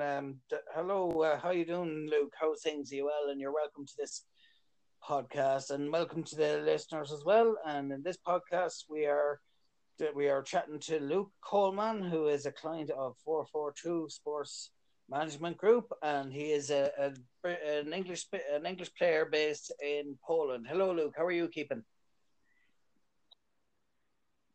Hi, Not too I'm bad, very man. well. Not How too are you, bad, Aidan? man. Yeah, so you recently signed with 442 Sports Management, and you're based in Poland at the moment. Can you tell us a bit about how you got started in football and your journey so far? Yeah, well, just the usual story really started when I was really young. Just fell in love with the game, and I've been playing it ever since. Really, That's just it. can't get away from it. It's a good way of life when you're really into sport, and of course, it's like everything else in life. I suppose there's the good side and the bad side to football, but you know that I suppose you take that as part of the package. But I suppose you know it's like everything else. You get out of it what you put into it, and you obviously put in years of dedication and training and things like that. And could you tell us a bit about the clubs you were involved with from when you started off up until now? Okay, well, just started off as a local team really. Just playing Sunday league with my friends. And when I really started to develop and started to take it seriously. That's it. And yeah, so you've been in Britain in England most of your life. But how are you finding life in Poland and being involved with the team in Poland? Poland? What's the name of the team that you're involved with? It's Partizan Targowiska. Oh, very good. And what's life like there, and the training facilities and the coach and the players? Yeah, it's brilliant. Really, I've really enjoyed my time out here. It was quite difficult to start out with, to be honest with you, because I left everything behind in England. I left my family, all my friends, and just started completely fresh and just sort of just jumped for it. Really, just gave it everything I had, and just took the opportunity that was in front of me, and I've really enjoyed it. It's been a great experience for myself playing first team professional football, and I can't wait for the next step in my career. That's it. And how long have you been in Poland now? Since July, so around 6 months. I was back at home for Christmas, and now I'm back in Poland now. That's very good, and of course that's nice that you got home to see your family for Christmas, and of course it's never easy going back, when you're home for Christmas and then you have to go back, but you're enjoying. I think you're enjoying your life there in Poland, and everyone in the club is very good and things like that. So that's what's key. And I suppose how has the whole COVID thing affected training and matches over in Poland? Well, yeah, it's affected me just as much as it has everyone in England, really. Obviously, there's restrictions everywhere, and it's really difficult for everyone, and it's a tough time for everyone at the minute. But for myself, obviously in Poland, it's a lot less strict, I'd say, as it is in the whole of the UK with the full lockdown and everything. So it's a bit easier over here, but there is still restrictions and COVID tests before training and such. So are matches still going ahead, or is there a stop to matches at the moment, or what's the situation with matches? Yeah, they still go ahead. When I first came out in July, we had all the fans in for the game, which was good. But then it was about September time when it was behind closed doors, so there wasn't allowed any fans in stadiums, which was a bit strange for me. But it was just something I had to adjust to as well.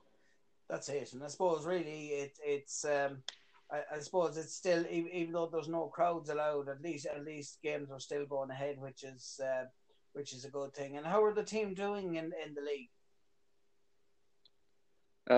They're about mid-table towards the lower half of the table at the minute, but I'm sure we can turn things around and head back up the league, because there's a good team spirit in the squad, and I'm certain that we'll turn things around and get back on the front foot. That's it, and of course that's key to soccer as well, especially at the professional level. Is you have to have that belief even when things seem to be going against you, like maybe results or whatever. Even when things are going against you, you still have to have that belief, and eventually things do turn around, like you were saying, and that's what can happen. But I suppose, tell us a bit more about the management team and the backroom staff and what they're like on a daily basis, and I suppose your average day at the club. Yeah. Well, an average day for me would be to get into the ground at 9:30 in the morning. We'd have breakfast there, and then from 9:30 till 10:30 we'd have breakfast, and then getting our kit on, getting ready for training, etc. And then 11:15 we're out on the pitch. We're warming up, just getting the balls knocking around, and then 11 up until 1 we're training. So it's a good 2-hour session. And then after training, we come in for lunch, and then it's just a bit of free time, whether we want to go into like the common room and play like table tennis or snooker, or what I'd like to do, I go into the gym after training. That's something that I prefer to do myself, just to to go the extra mile and just make sure that I'm doing everything I possibly can to get in the starting 11 at the weekend. That's it. And I suppose that the good thing about the way it's done at professional level is that, you know, the way you're after describing it there, it allows for great bonding among teammates. You know, you get to know, you probably know your teammates very well by now, but it's key that, you know, there is that kind of time where you have that free time that you can go and play table tennis, or you can have a chat with your teammates or whatever. You know, that's essential as well for team bonding as well, isn't it? Yeah, of course I did. I am very close with all my teammates, even though there is a pretty big language barrier at the minute. But a lot of them do speak English, and I've been trying really hard to learn as much Polish as possible, just to smoothen out the barrier between us.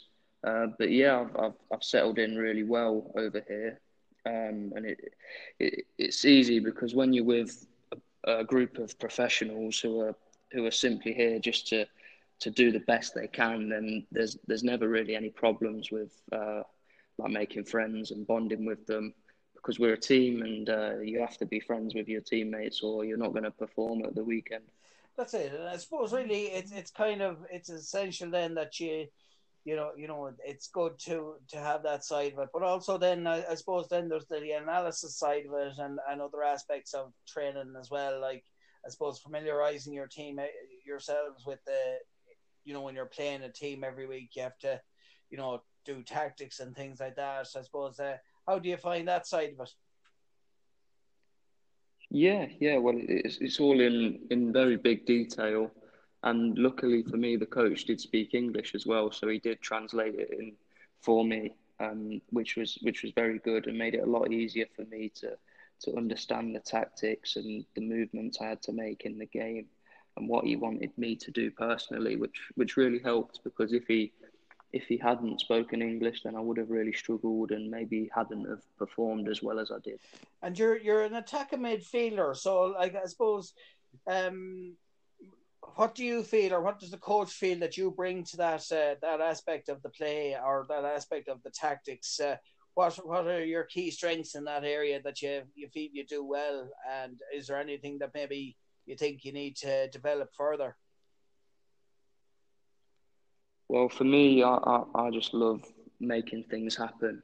That's how I like to put it perfectly. I like just getting on the ball all the time, just keeping things ticking in the game, keeping the ball moving, creating chances, getting shots. And just in the attacking side of play, I love just driving at the defence and maybe playing a pass through to my striker, giving him an easy shot on goal, or me trying my luck from distance. I just love making things happen and being creative, and that's where I'm most effective, I think. So that's what I love doing. That's great, and I suppose you as part of that role as well, you get a lot of chances for scoring and that. What's your scoring rate like, or have you scored many this season? No. Unfortunately, I'm stuck on the one halfway through the season, but got 6 assists as well, which I'm happy with. So that's nearly seven goals in total. Yeah, that's nearly as important as scoring yourself. And I suppose that because of that, because you're an attacking midfielder, the goals will come, and sometimes you be on one goal, and then it could be a while before you score the next one, and then when you get one, then you could end up getting 5 or 6 or something, over a certain amount of matches. So I suppose that's the way it goes, isn't it? Yeah, of course. The assists are just as important for me, and I'm really happy that I was able to contribute as much as I could to that. I think I have the highest rank in assists halfway through for my team, and I'm really happy with that. But one thing I'd love to improve is obviously my goal scoring, as just to raise a few eyebrows for me, I guess. But really, for the position you play, and really being assisting is nearly more important than actually scoring. Although every player wants to score, but that is as good though, isn't it, as scoring when you've an assist when you have an assist and a goal? Yeah, of course. They both make me feel good. Either a goal or an assist are both just as important to me.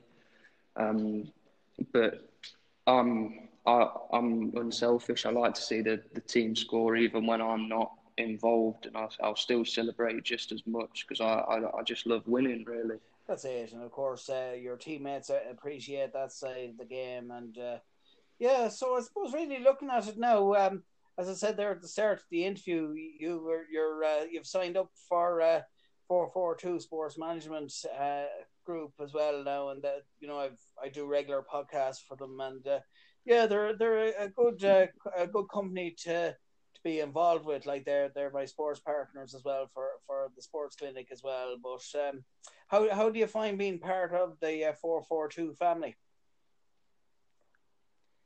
Yeah, it feels great so far. I'm really looking forward to the future being with 442, and as I've not been with the company for long, but I can already feel that it's a great place to be. It didn't take me much persuading to sign at all. I was raring to go and really happy to sign with the agency, as I was really impressed with everything that I heard. And it was a no-brainer for me personally. And I suppose from your point of view, you probably noticed that the one key thing probably for you would have been the fact that that Joe and everyone at 442 Sports Management, they kind of look after your welfare and what's best for you compared to maybe other agents who are just kind of out for themselves. The more money you get, the more they get, that kind of way. But I suppose with Joe, it's about helping you and what's best for you and what you're looking for out of football and things like that. Yeah, of course I can sense that just from the first week or so that I've been in contact with Joe, and it's great for me personally to hear, because that's all you want to hear as a footballer, is a good agent who wants the best for you and not for himself, and that's really positive sign so far. Years ahead, so with 442 Sports Management and of course your current club as well, and long may it continue. So listen, thanks very much for taking the time out, Luke. I know you're a busy man now, being a professional footballer and with training and many other things that you're doing, so I really appreciate you taking the time out to do it, and hopefully we can do a regular updates throughout the year as well, and let us know how you're getting on. Yeah, of course. Thank you for your time as well. I've really enjoyed it. And that was Luke Coleman. He's an English player based over in Poland.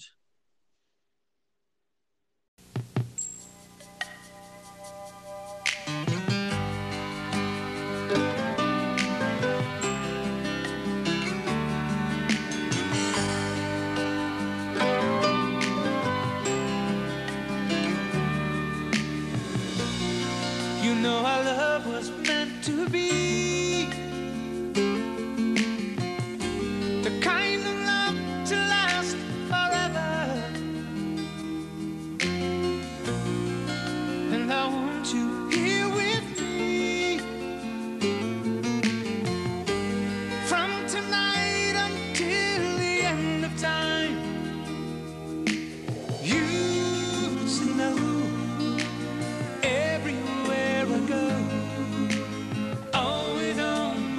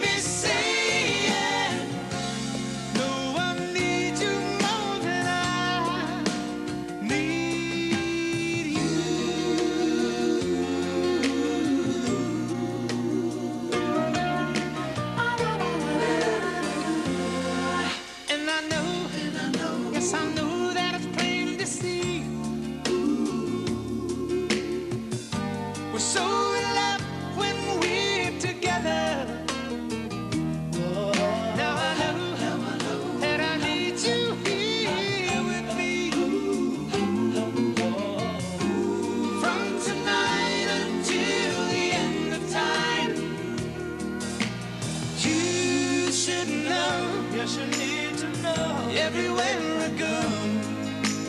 Always on my mind, in my heart, in my soul. Baby, you're the meaning in my life. You're the inspiration. Bring feeling to my life. You're the inspiration. Wanna have you near me? I wanna have you hear me say, yeah. No one needs you more than I. No one needs you more than I. Oh, oh, oh, oh,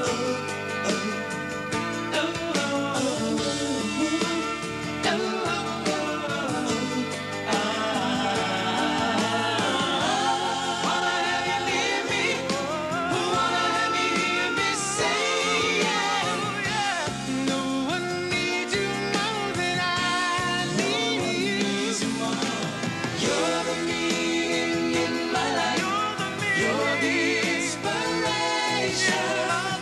Bring feeling to my life.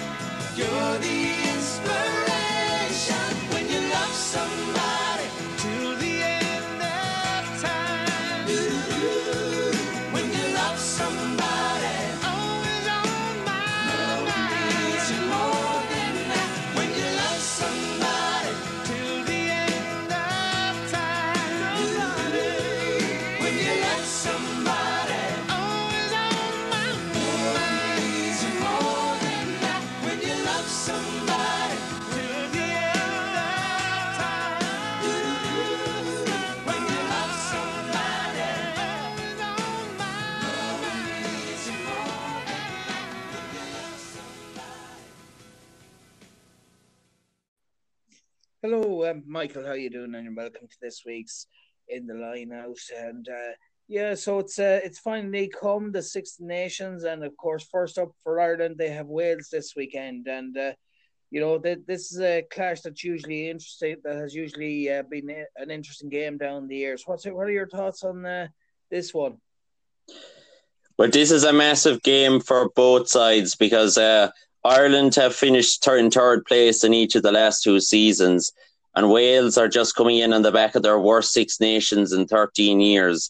Both coaches, Wayne Pivac and Andy Farrell, are under big pressure to deliver, and so it's a must-win game for both sides. And for Ireland, there's just no two ways about it. Only a good start is vital because in 7 days after they play Wales, they go up against France, who are a much superior opposition, and that's going to be a very tough game. So there's already big pressure on to deliver, and definitely if we want to give ourselves the best chance possible going up against the French, we need to ease some of that pressure on Andy Farrell, and we need to get a result from the Wales game. And I suppose ahead of that game against France, is this the best type of game in preparation for that game? Or would it have been better if there was maybe a tougher game? But then again, that would have been a tougher start. But I suppose a tougher match would have been a better kind of preparation for France. Well, the only tougher game you were going to get was England. So, you know, unless they were drawn with England first, then that wouldn't have been possible. Like, they can only play the cards they've been dealt, and that's the way the fixtures have been drawn up. So you just got to roll with it. That's it. So I suppose where are the areas of in the Welsh team that maybe the Ireland team can exploit this weekend and get the win? And I suppose, as you were just saying there, Wales' form lately hasn't been the best. So this is a very winnable game for Ireland. It is. I would see it as a winnable game. I wouldn't be taking Wales for granted. Ireland must show them some level of respect, because if they don't, they could come away with no points from the Principality Stadium at the weekend. So they got to give Wales, you know, some bit of respect. But all things considered, it's a game that Ireland should win, because this is a Welsh side. I've already alluded to their poor form in the Six Nations last year. But their form across the internationals at large makes for even worse reading, where under Wayne Pivac, they've only won 3 of their 10 internationals. And those 3 games that they won were against, 2 of them were against Italy, and the other one was against Georgia. And they're seen as among the minnows of international rugby at the minute. Now, I know much has been made about Ireland and their poor record at the Principality Stadium, how they haven't won there in 8 years. But I don't think too much should be read into that, because in the past we were playing better Wales teams in years gone by. Wales have never been in a worse place, or haven't been in a worse place for a considerable period of time. So Ireland have a golden opportunity to put an end to that abysmal run at the Principality Stadium. And it's a game that if they play to their potential, they should win. That's it. And it is a stadium that normally when there's a crowd there, it has an atmosphere all of its own. And I suppose that applies to the Aviva as well. But looking at the Wales team, what are the players that you think that maybe Ireland need to single out to keep an eye on, or need to control, or get the better of in this game? Well, I think that they definitely need to contain George North and Josh Adams in their backs, because both of them can do serious damage if they get the ball. That, of course, then means that Ireland need to be getting on top in the forwards, because if they're not getting the ball from their forwards, then there's little platform for them to do damage from. So Ireland will look to dominate Wales up front, and this could be. It will depend on the availability of certain players for Wales. They're waiting to see if Alan Wynne-Jones is going to be fit. He says he is, but it's yet to be known for certain. And Ken Owens, their hooker, has also been nursing an injury. It's unknown if he'll be available for the game. If those players aren't playing, then Ireland could really stifle and unsettle Wales up front. But if those players are playing up front, then obviously it's going to be a little bit more evenly contested in the battle of the two packs. But it's one Ireland should win all the same. But I suppose Ireland are going in with their own injury worries in this game as well, without Keelan Dowers and Quinn Roux as well. Two of them are huge losses. And who are the potential players that you feel would be ideal to replace them for this game? Well, Quaylen Dowers is a huge loss. Quinn Roux isn't as big a loss. Quinn Roux was kind of only in line to be among the substitutes anyway. But Quaylen Dowers is a massive loss, because he's been one of the real new finds for Ireland, and he was, even when we got well beaten by England at Twickenham, he was one of the few Irish players that impressed. He's been outstanding for Leinster in recent games as well, so to lose him is not ideal, shall we say. So the way I see it is that the back row will be rejigged. I now expect Peter O'Mahony to line out at number 6, blindside flanker position, and CJ Stander will revert to number 8. And then I can see that Josh van der Flier from Leinster will step in at number 7 and play open side flanker. Josh van der Flier is a player that would have been unlucky to lose out, given that he has proven himself numerous times for both province and country, and he has to be seen as the front runner to replace him. I know Rhys Ruddock has staked a strong claim for a starting place given his recent form, but I'd narrowly favour Josh van der Flier based on his experience at this level. And we can see now the value of CJ Stander's versatility, the way he can all of a sudden revert to the number 8 position once the back row requires a bit of recalibration.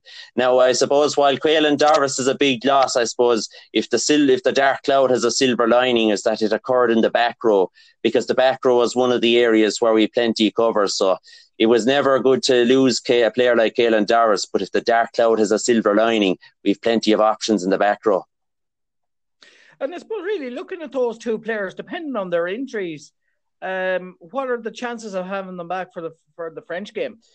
It's unclear as of yet. It remains to be seen, and I suppose we can only go on the various updates.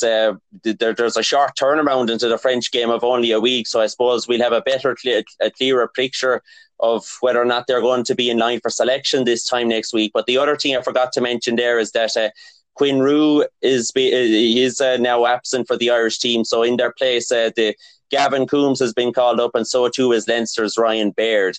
Now, neither player will start, in my view, but both of them are well in contention to make the subs.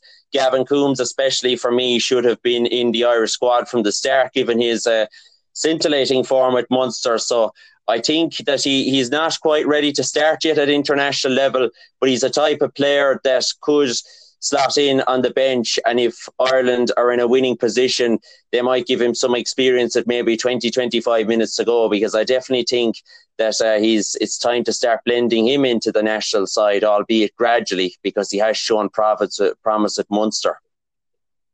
And I suppose really this is the ideal game to do it, because that I suppose Andy Farrell couldn't really afford it, well, depending on how he would have got on at club level or whatever, but I suppose he couldn't really gamble on it if it was against France or England.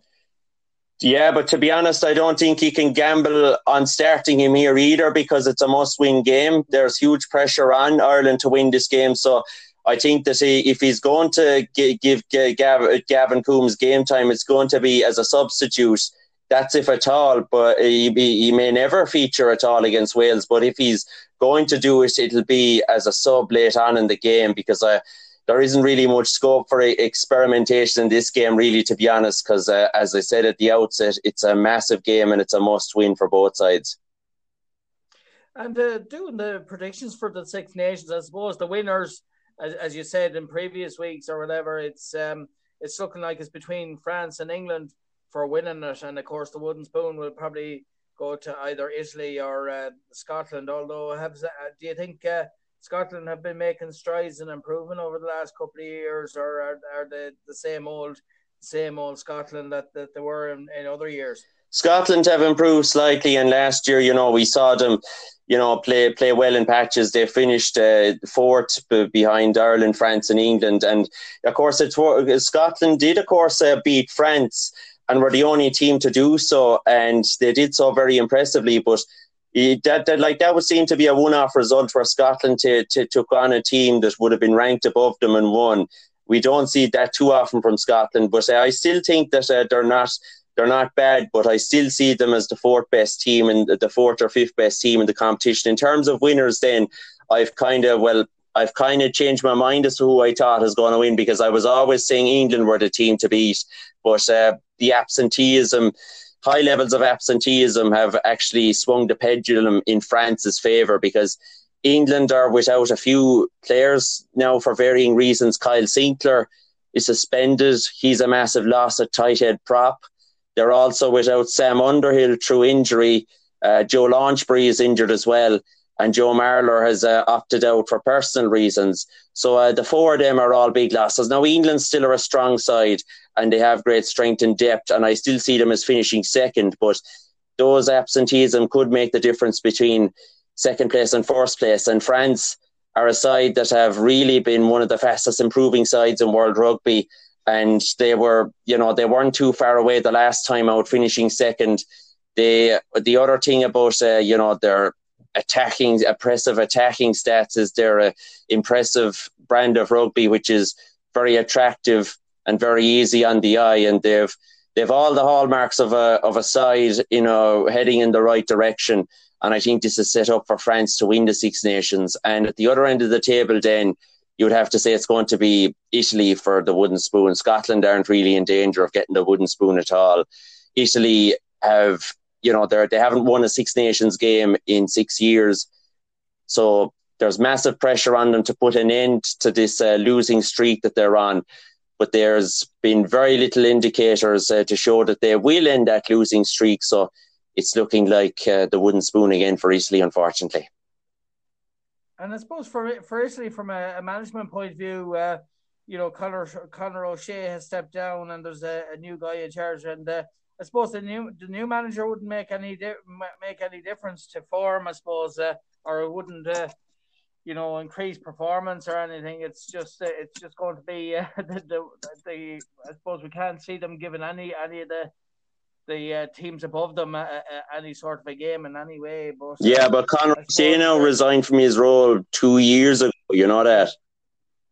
Yeah, that's true Yes, too. I well, suppose. any changes in management, they've had 2 years to try and rectify things at this stage, and then even they can only do so much because there is a gulf in class in terms of personnel, the quality of players doesn't rival the likes of the Standard Bears and the Six Nations at the minute.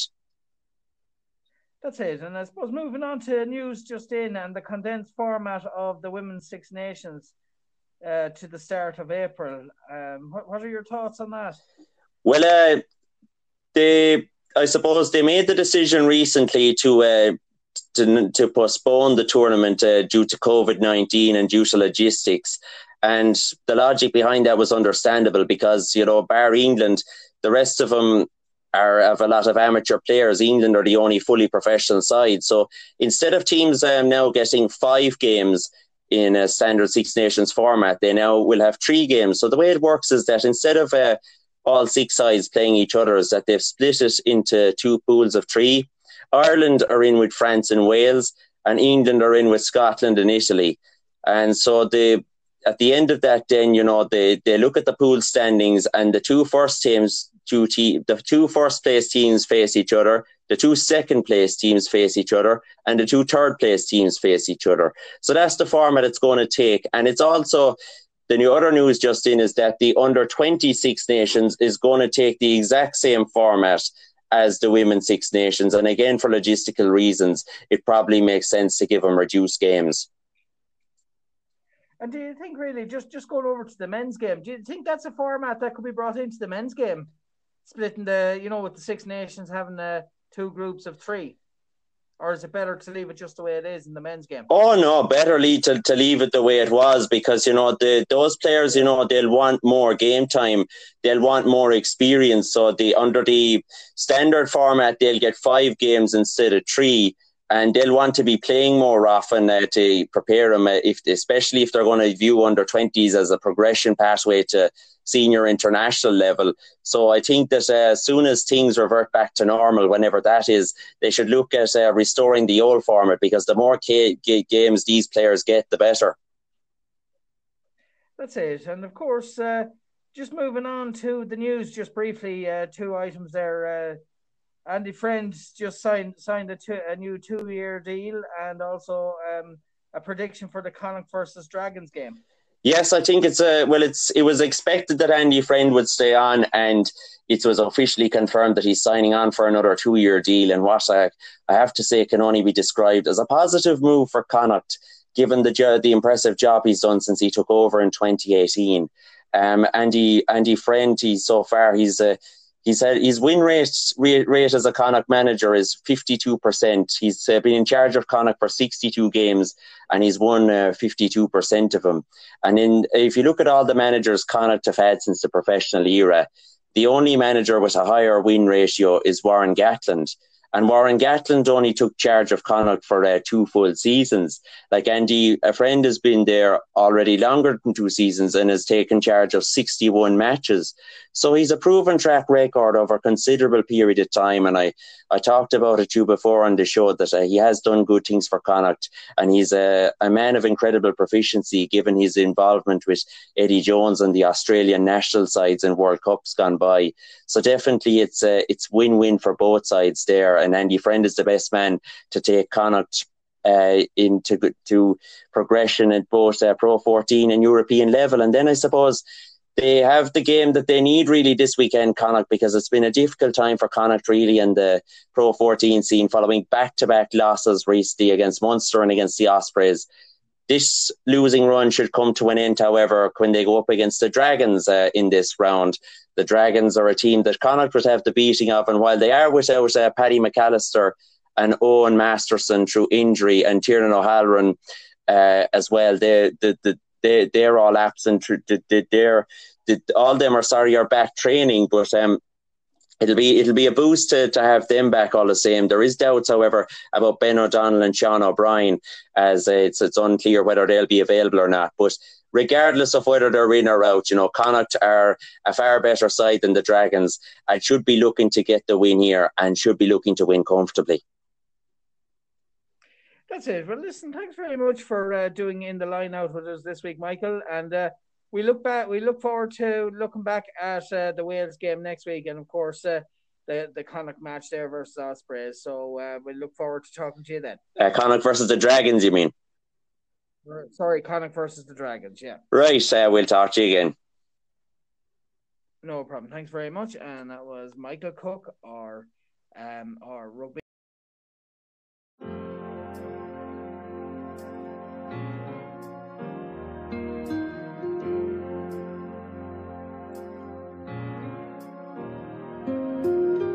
All through my wandering years, I always said I was biding my time, all alone in the dark.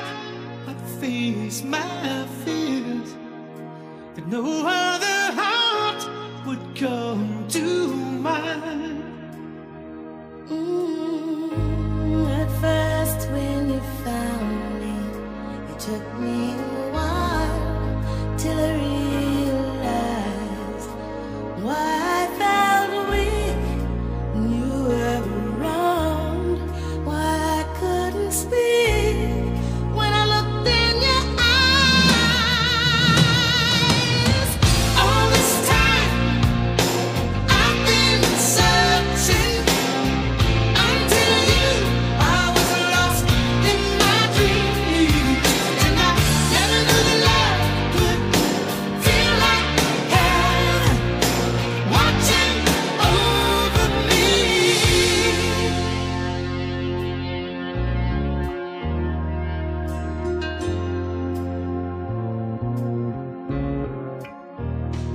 Ooh, wherever you are, invisible hands reach over the miles.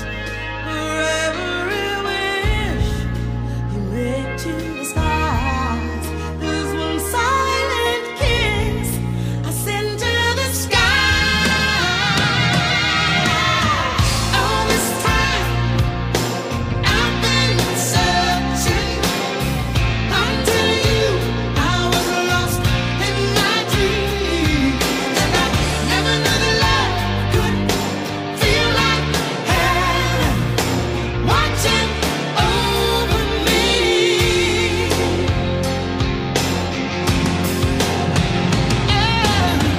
Everything's changed since you came my way. Since you came my way, you put the color in a world of gray. You make the love carry me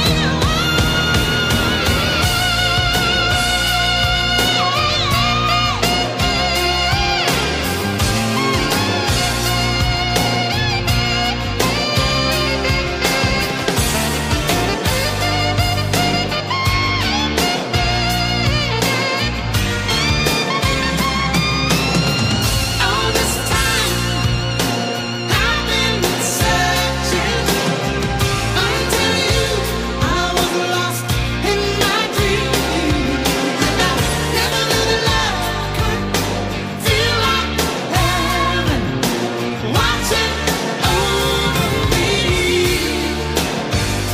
You know that it feels like heaven watching over me. Watching over me. Feels like heaven.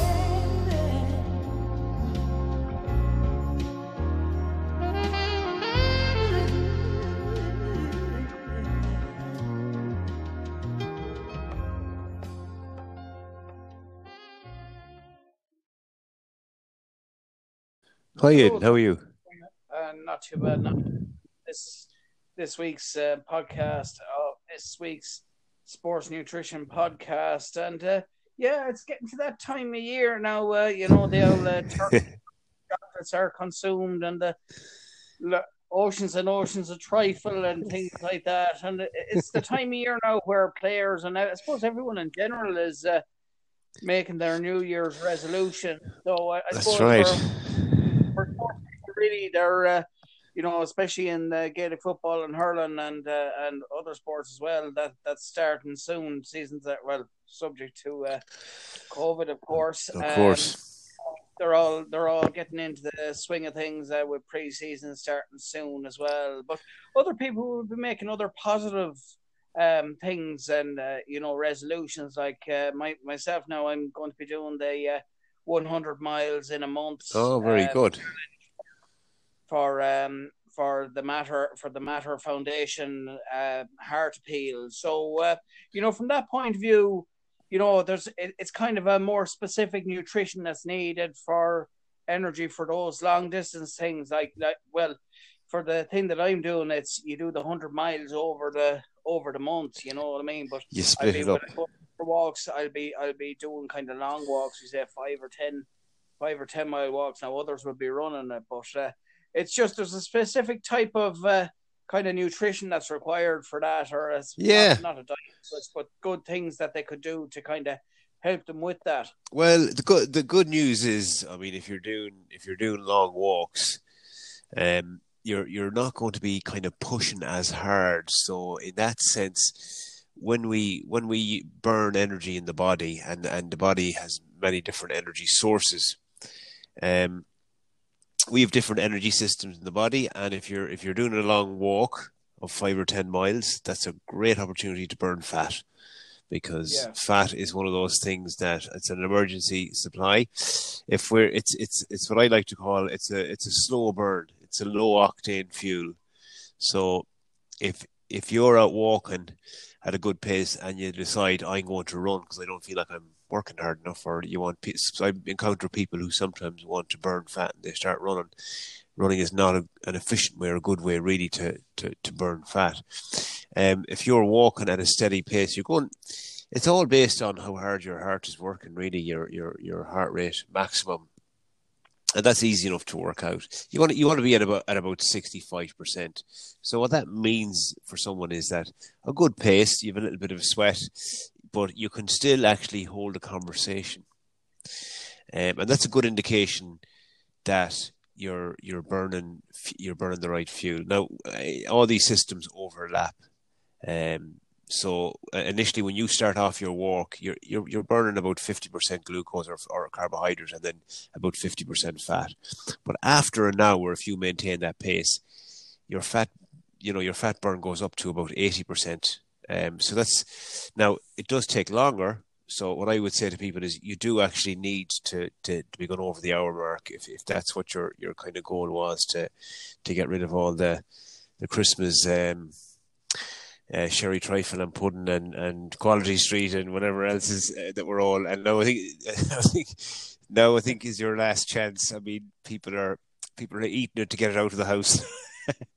Now. That's another thing. And you see, with this challenge as well, you see there are people. I just want to acknowledge, because I'm in the group for this, and there's loads of great people doing it, and yes, it's, as I've said in other podcasts and all that, and on the sports shows that I've done this week, it's a great way for me, from my angle. It's about my way of remembering people that passed away and honouring them, as Conor Kennelly passed away during the year. That's right, yeah. And Morgan Keena died as well.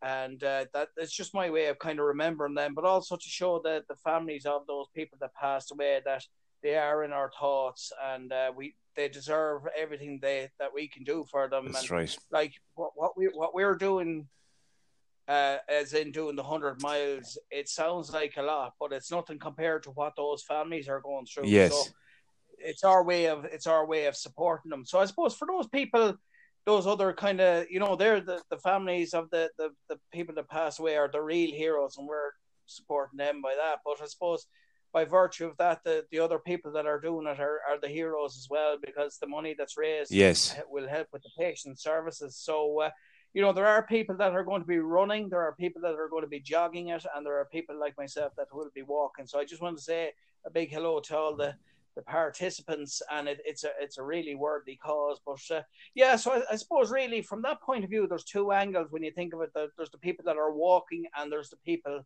like myself that are walking, and there's the people that are jogging and running. So I suppose there's different requirements for for each group, Yes, isn't there? that's right. I mean, it's an amazing tribute, and it's something really worthwhile. And I think, I mean, it sounds like a lot, but that whole thing of how do you eat an elephant one spoonful at a time, and that'll be it for all of you guys. Whether A lot of spoonfuls.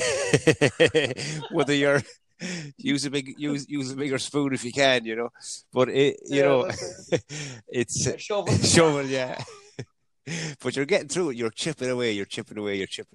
And the other old it was Lao Tzu, the journey of 1,000 miles starts with one step, and indeed it does. So, whether you're walking or running, it's breaking it down to that daily thing or a few times a week thing that before you know it, you'll have actually got through. But your point is very valid. I think whatever your starting point or whatever your intention is, I think. You have to be firstly hydrated fairly well, even though the weather is cold and everything else. But you should be, if you're starting off and anything like that, you should be fueled and hydrated fairly well.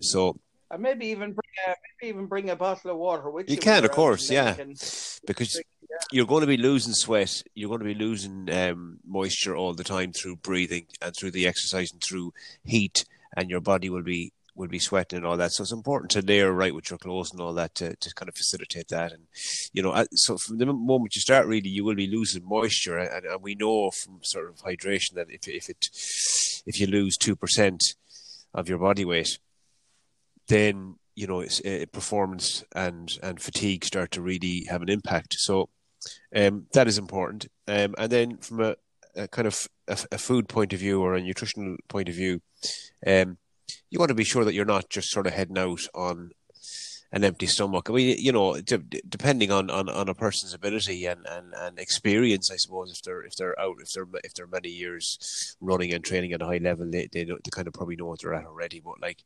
just for your average person that's heading out into it, you want to ensure that you've had some fuel on board. And we use the hourglass principle in sports nutrition. So you're talking about an hour before, 3 hours before, the day before, 3 hours before, and an hour before.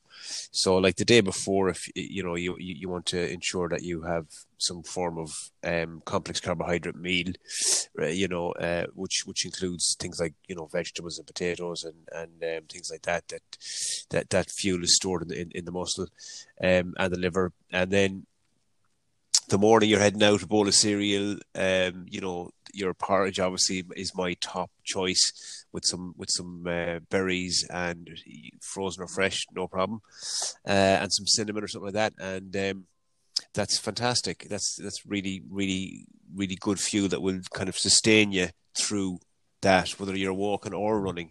It really does make a difference. And I think I've mentioned it before, but when you start to suffer is kind of a while into it. Some of us sooner than others, but I think towards the end of it, or if you do an hour or 2 hours or whatever you want, you'll start to feel the impact. So it is important. For the higher level athlete, then I suppose they should know what they're doing. The longer the distance and the more intensity that's involved and things like that, then it nearly becomes kind of more important. Listen to your body. Again, you don't listen to your mind. Really, that's the first thing that will kind of give up and tell you, what are you at? Go home, sit down, stop. Oh Lord, I don't feel good. How could this be good? Yeah, but we do need to listen to our bodies and not push ourselves kind of too hard. If you have the month, we have the month to do it, then as I said, even if it's a mile or two, you can always come back at it in a day or two and rest. And actually, you know what, you're going to get fitter anyway, because throughout the month your body is going to adapt and the systems are going to become more efficient, and you will find that you actually will get fitter and feel better and be able to push yourself a little bit more, maybe. So have the bottle of water with you, and if even if you wanted to, you could even bring something in your pocket as well, if you felt like you had low blood sugar or something like that. That's it, because I suppose really there's within that group as well, there's another two categories. There's people that have done this challenge before. Yeah. Some have done it 2 or 3 times. then there's the likes of myself that has done it the first time. But I suppose really it's all down to planning, and there's the app that I'm using for it is to track the miles that we're doing or the kilometers that we're doing. It's the Under Armour tracking app, and Okay. there's you're kind of going at a certain pace and all that. So that's a great way of that helps you. Like we're doing the training now at the moment between now and the start of February, and then the challenge starts in February. Great. So even though I'm walking, it's still doing like training for it. So Yeah. when it comes to actually doing it, then when you see your results and the miles you've done and the distance and the pace and all that, you can then plan. You can then plan around. Yes. Plan ahead You then can. for the And doing it. But you also have to factor in the kind of rest days as well throughout that. absolutely, because it takes 24 to 48 hours for the energy in the muscles to be replenished. If you've gone out and done a good old session, it does take 24 to 48 hours for those fuel tanks to be built back up, and that's just the fuel tank I'm talking about. So I like the fact that you're using the Under Armour app as well. MyFitnessPal, I think they're owned by Under Armour as well. But that's if people want to track calories and stuff like that, and they want to kind of know, well, how much am I eating every day and stuff like that. That's a great way of doing it, because it's got all the stuff pre-programmed in. What you do is put in your food for the day, and it'll give you a complete breakdown of calories, carbohydrates, fats, and proteins. If people want an idea, it actually does tell you the amount of calories you've burned in that walk or that run as well. And there's two other friends of mine that are doing it, Jerry Ward and Tom Ward. I'd like to say hello to them, and it was actually Jerry that got me into it. He was telling me about it on Tuesday, and they're doing it as well. But they're doing a run. They're running it. So they play football as well. We're all involved in Manor Yes. United. So we're kind of out with that. With the whole thing. There's no fixtures and all that. Yes. So I suppose this is also a great way of kind of keeping fit as well. But the two lads are always kind of fit anyway, because they do it. They're always great for sport. So there's that for two. So it's interesting from that point of view, and they're doing all that. Yeah, no, I think for all of us to keep active. I see with lockdown and restrictions and COVID, the Irish Heart Foundation came out and told us a few months ago that we were sitting down for 2 hours more every day on average, and as humans we're not designed for sitting at all. We're designed for movement. So we should be moving more. And it's, of course, it's hard now. I mean, we've had nice weather, hard frosty weather, but nice weather. It's difficult, to get involved and to get out there sometimes if the weather isn't great. But every little bit helps. Your body listens to everything. Your body is a recording device, and you might not feel as though you've done much, but even a 5 or 10 minute bout of doing something, it all absolutely contributes. So I would it's great to hear the lads.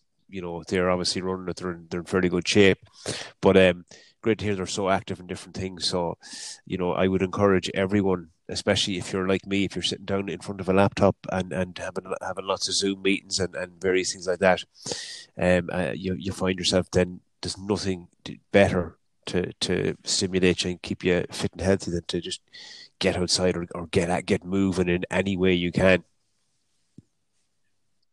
That's it. And of course, you see, it's always, and I always say, because of part of what I do, when you're walking, even if you're only walking, it's still important that you warm up beforehand, and especially if you're running as well, because I know it's like when I started, I started on Tuesday, I just did 3.61 kilometers, and then the next day, then I did 5.7, and today I did 5.9.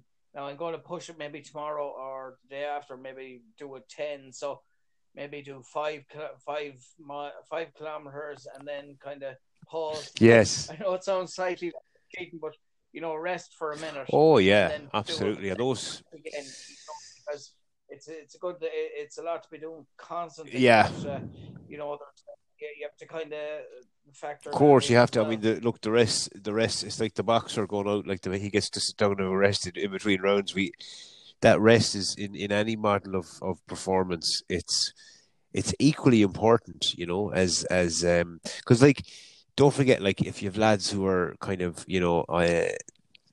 playing soccer or Gaelic or whatever, or rugby indeed, or anything, sometimes the kind of the old school ethos or the old school thing would be to, like, just keep going and keep going and keep going and keep going. That's not the most beneficial maybe for performance. Maybe the most beneficial thing would be to have a 5 minute break, so it's kind of understanding the times to push yourself, the times to take it easy and rest and recuperate, and then you're coming back stronger again. So that's a really good point, and it's really important that people not because if you do start pushing yourself too hard, something will give, and you don't want to kind of injure, or you don't want to exhaust yourself, or for sure.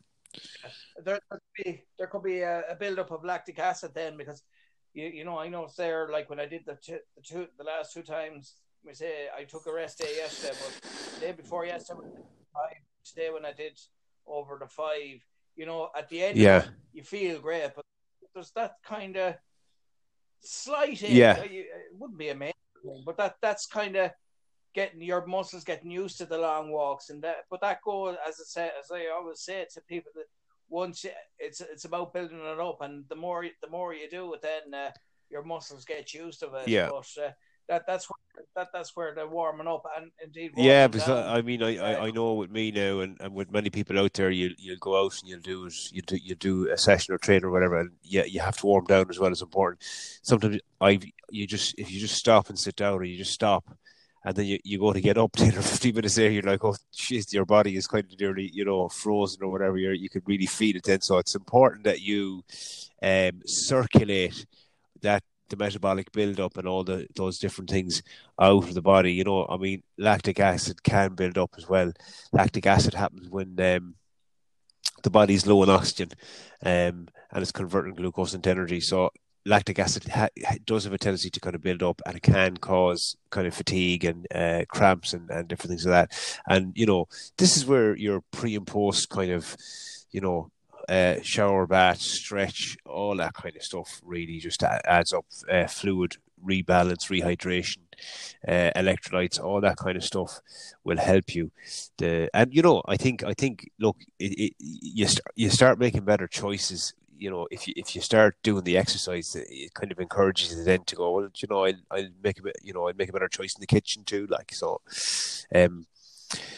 so those are important things that people, help themselves with those choices ultimately. That's it. And I think it's a point that I made possibly in one of the earlier podcasts that we did, was the whole thing about, the fruit smoothies are very good. They're a great source as well, and they help as That's well, right, don't they? yeah. Like with energy, What we want to do is kind of, they're we want to kind of help the body, because like when we exercise, we cause, there's a lot of different systems at play, and we cause damage, micro tears to muscles. There's metabolic byproduct in the blood and different things like that. So how do we help that? We cause inflammation. Inflammation is the body's natural response. So it's an immune response. But if we're working too hard, if we're very inflamed, which can happen, that's a negative, and then that can cause fat gain and things like that. So the things like with smoothies is I hope I said it before, is kind of drink them slowly, be careful what you put in them, but they can really kind of help with post recovery, because they can help restore energy. Depending on what you put in them, they can help really reduce the inflammation and settle the body down, and even influence pH and things like that. So I would encourage people, put some kind of leafy greens in them. Put a teaspoon of linseed or flaxseed into them as well. That's the healthy fats, and that'll help the joints and the soft tissue. That omega-3 fatty acids are anti-inflammatory, and they're really fantastic at helping the body heal and recover. Not to mention kind of brain health and all that. But and berries pack the biggest nutritional punch in fruit as well. And again, don't be afraid to use frozen berries. They can be just as good nutritionally as well. We're not going to lose any of the antioxidants in berries because of them being frozen. So yeah, the berries are great, and of course you're hydrating yourself as well. That's it, and they are actually kind of tasty, and they're nearly better. In many ways, they're nearly better than the energy drinks. You know, the Absolutely. that because they. Yeah, you're just see. I mean, look, the thing with energy drinks is you're getting like simple sugars and caffeine and other chemicals, you know, which is. But it's only short hit though, isn't it? Like, sorry, you know, I mean, they are good. They are good, but you only get a short. Yeah. We say for a certain period, and then there's a lull. You know. Yeah, that's right. There's you kind of crash. You know, you get a spike because there's that much sugar, and some of them are absolutely packed with sugar. You know, and it's a huge amount of sugar. You get this big kind of energy between the sugar and the caffeine, and other. You know, they may put other vasodilators in to open up blood vessels and that. So you get this kind of initial burst and whoo, and you know, you get maybe adrenaline with that as well from the caffeine. But the negative of that is that it causes a crash in the you know, and how you feel your energy and all that kind of just crashes anyway, because you've just completely overloaded the nervous system, and also you know, too much sugar. You've pumped the bloodstream full of sugar, and of course your body's going to produce a huge amount of insulin, and then that sugar is going to be, you know, taken out of the blood, and you're going to kind of crash. Yeah, and I suppose the best example, kind of, you know, the more shall I say hyper drinks will be you know, a lot of people would go mad for the Red Bull, and some just take it straight, and then others you know, they mix it with vodka and all these kind of things. And to tell you the truth, up until kind of 2 years ago, I never actually, you know, I heard of people and seen people drinking it and all this, but I never kind of saw the fascination. Yeah. But it wasn't until I went over with the Ireland under-7 or the Ireland senior six-a-side squad to Kiev for the European Championships, and of course our games were at around 12 o'clock, and it was warm over there for the week that we were over there. So you know, there was a big fridge in the in the dressing room, and then there was actually a fridge actually on the sideline as well. And you know, it was kind of good. I said, you know what, I'll just try it. And it was a lovely drink, but it wouldn't be now. You wouldn't drink it like you drink water now, because but it was just perfect with the heat. Obviously, we don't have to worry about that now this time of year. But that's how, you know, it was kind of like, I suppose some people would say with Bulmers, right, on a warm day, it's lovely. It was kind of, it kind of felt. Well, like as my brother-in-law said, it's a false economy. Because exactly, yeah. Well, we weren't paying that much, so. there's a price that the lads full advantage. Well, I look at a lot of athletes they love caffeine. I was talking to someone in Leinster who looks after nutrition, and he said to me they just love caffeine, you know. What they generally do with athletes anyway is kind of try and keep them off the caffeine 2 or 3 days before, and then you know, they get a hit of caffeine, because we know caffeine does impact things like it improves hand-to-eye coordination and stuff like this, so people are sharp going onto the pitch. But like, you know, like everything should be kind of measured and stuff like that. Like, so, but just just for people to be careful, you know, out there, because like, you know, those drinks, you know, they're, especially for younger lads and all that, you know, you're much better off in the long term going with your own energy drinks that you can even make up yourself, you know, with a little bit of sugar and salt, because those things are going to maintain you, and fruit juice, or even just throwing fruit into water and stuff like that. Some of the vitamins and things leach out, so much better than those energy dense drinks.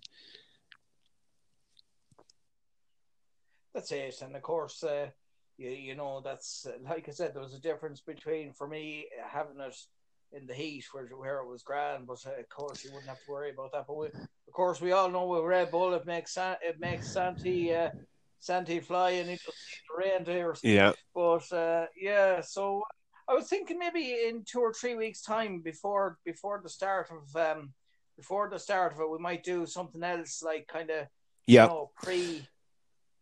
Oh, absolutely. Yeah, we could maybe do give people a breakdown of different sort of foods and snacks and things like that they could have or prepare or whatever, because that that's what it is about. It is about preparation, balance, timing, nutrient timing. Like well, when should I eat this? And I mentioned the hourglass principle. All of these things. Another great idea for people. I'd like to encourage people to do this as well, because it's that time of year now. I mean, if people want to try and succeed in their goals, whatever they are, whether it be fitness or performance, or whether it be weight loss or muscle gain, self-monitoring is really important. So keeping a diary of what you eat, and that app that we've spoken about can be a great way of doing that. If you're not, it depends on or you can go the old school way and just simply write it down in a diary. Now, people who do self-monitor and keep track of what they eat are a lot more successful in reaching their goals, because you have some level of accountability going on, and writing it down is just really it can be insightful as well. That's it. Well, listen, thanks very much, Tom, for doing the Sport Nutrition podcast. And sure, absolutely, yeah. Again, I'll be delighted to. It'll be great, and I'm sure that's because I'm going to share this in that group as well, and it's going to be a great source of information for first time people. But I suppose people in general, there might be there'll be professional runners that would doing it, and that they probably know a lot about it already, but just for other people it's kind of interesting to know, or it goes kind of a bit deeper into it, and it gives them a better understanding, and it'll help them in their preparation, because I know you have to do the training, but it's all about the preparation. Absolutely, 100%. My pleasure. Okay, so thanks very much, Aidan, for having me on, and we'll be in touch. Take care now. No problem. Best of luck. No problem. Thank you. Bye. Thank you. And and that was Tom Coleman. We can dance if we want to. You can leave your friends behind, cause your friends don't dance, and if they don't dance, well, they're no friends of mine. We can dance if you want to.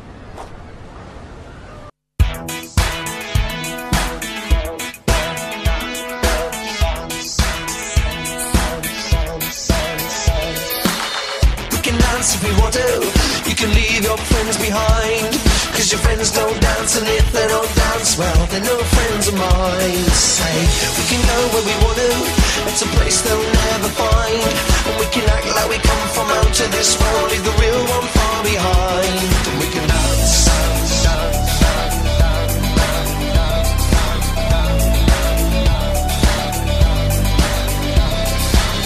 We can go when we want to, the night is young and so am I, and we can dress real neat from our hats to our feet and surprise them with a victory cry. Say, we can act if we want to, if we don't, nobody will, and you can act real rude and totally rude, and I can act like an imbecile. We can dance, everything out of control. We can dance, we're doing it from wall to wall. We can dance, everybody look at your hands.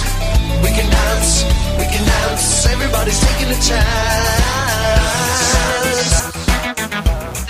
Dance, dance, dance, dance, lady dance, lady dance, lady dance.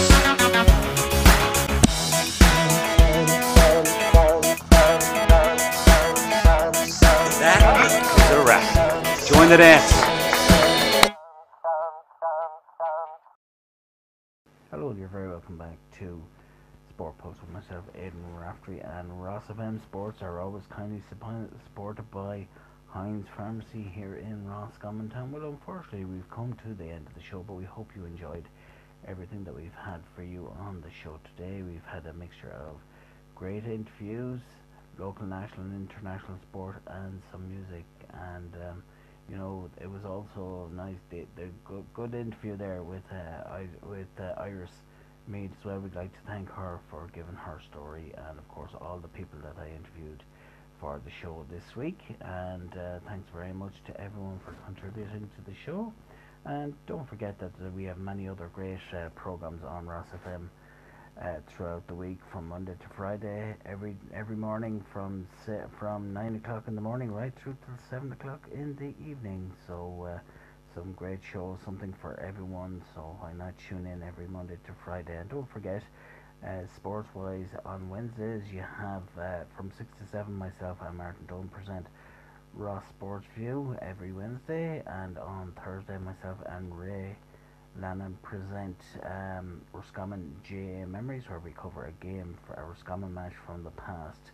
And finally, of course, every Friday from 10 o'clock in the morning right through until 1 o'clock in the afternoon, we have Sport Pulse. So we hope you enjoyed the show, and until next week, bye.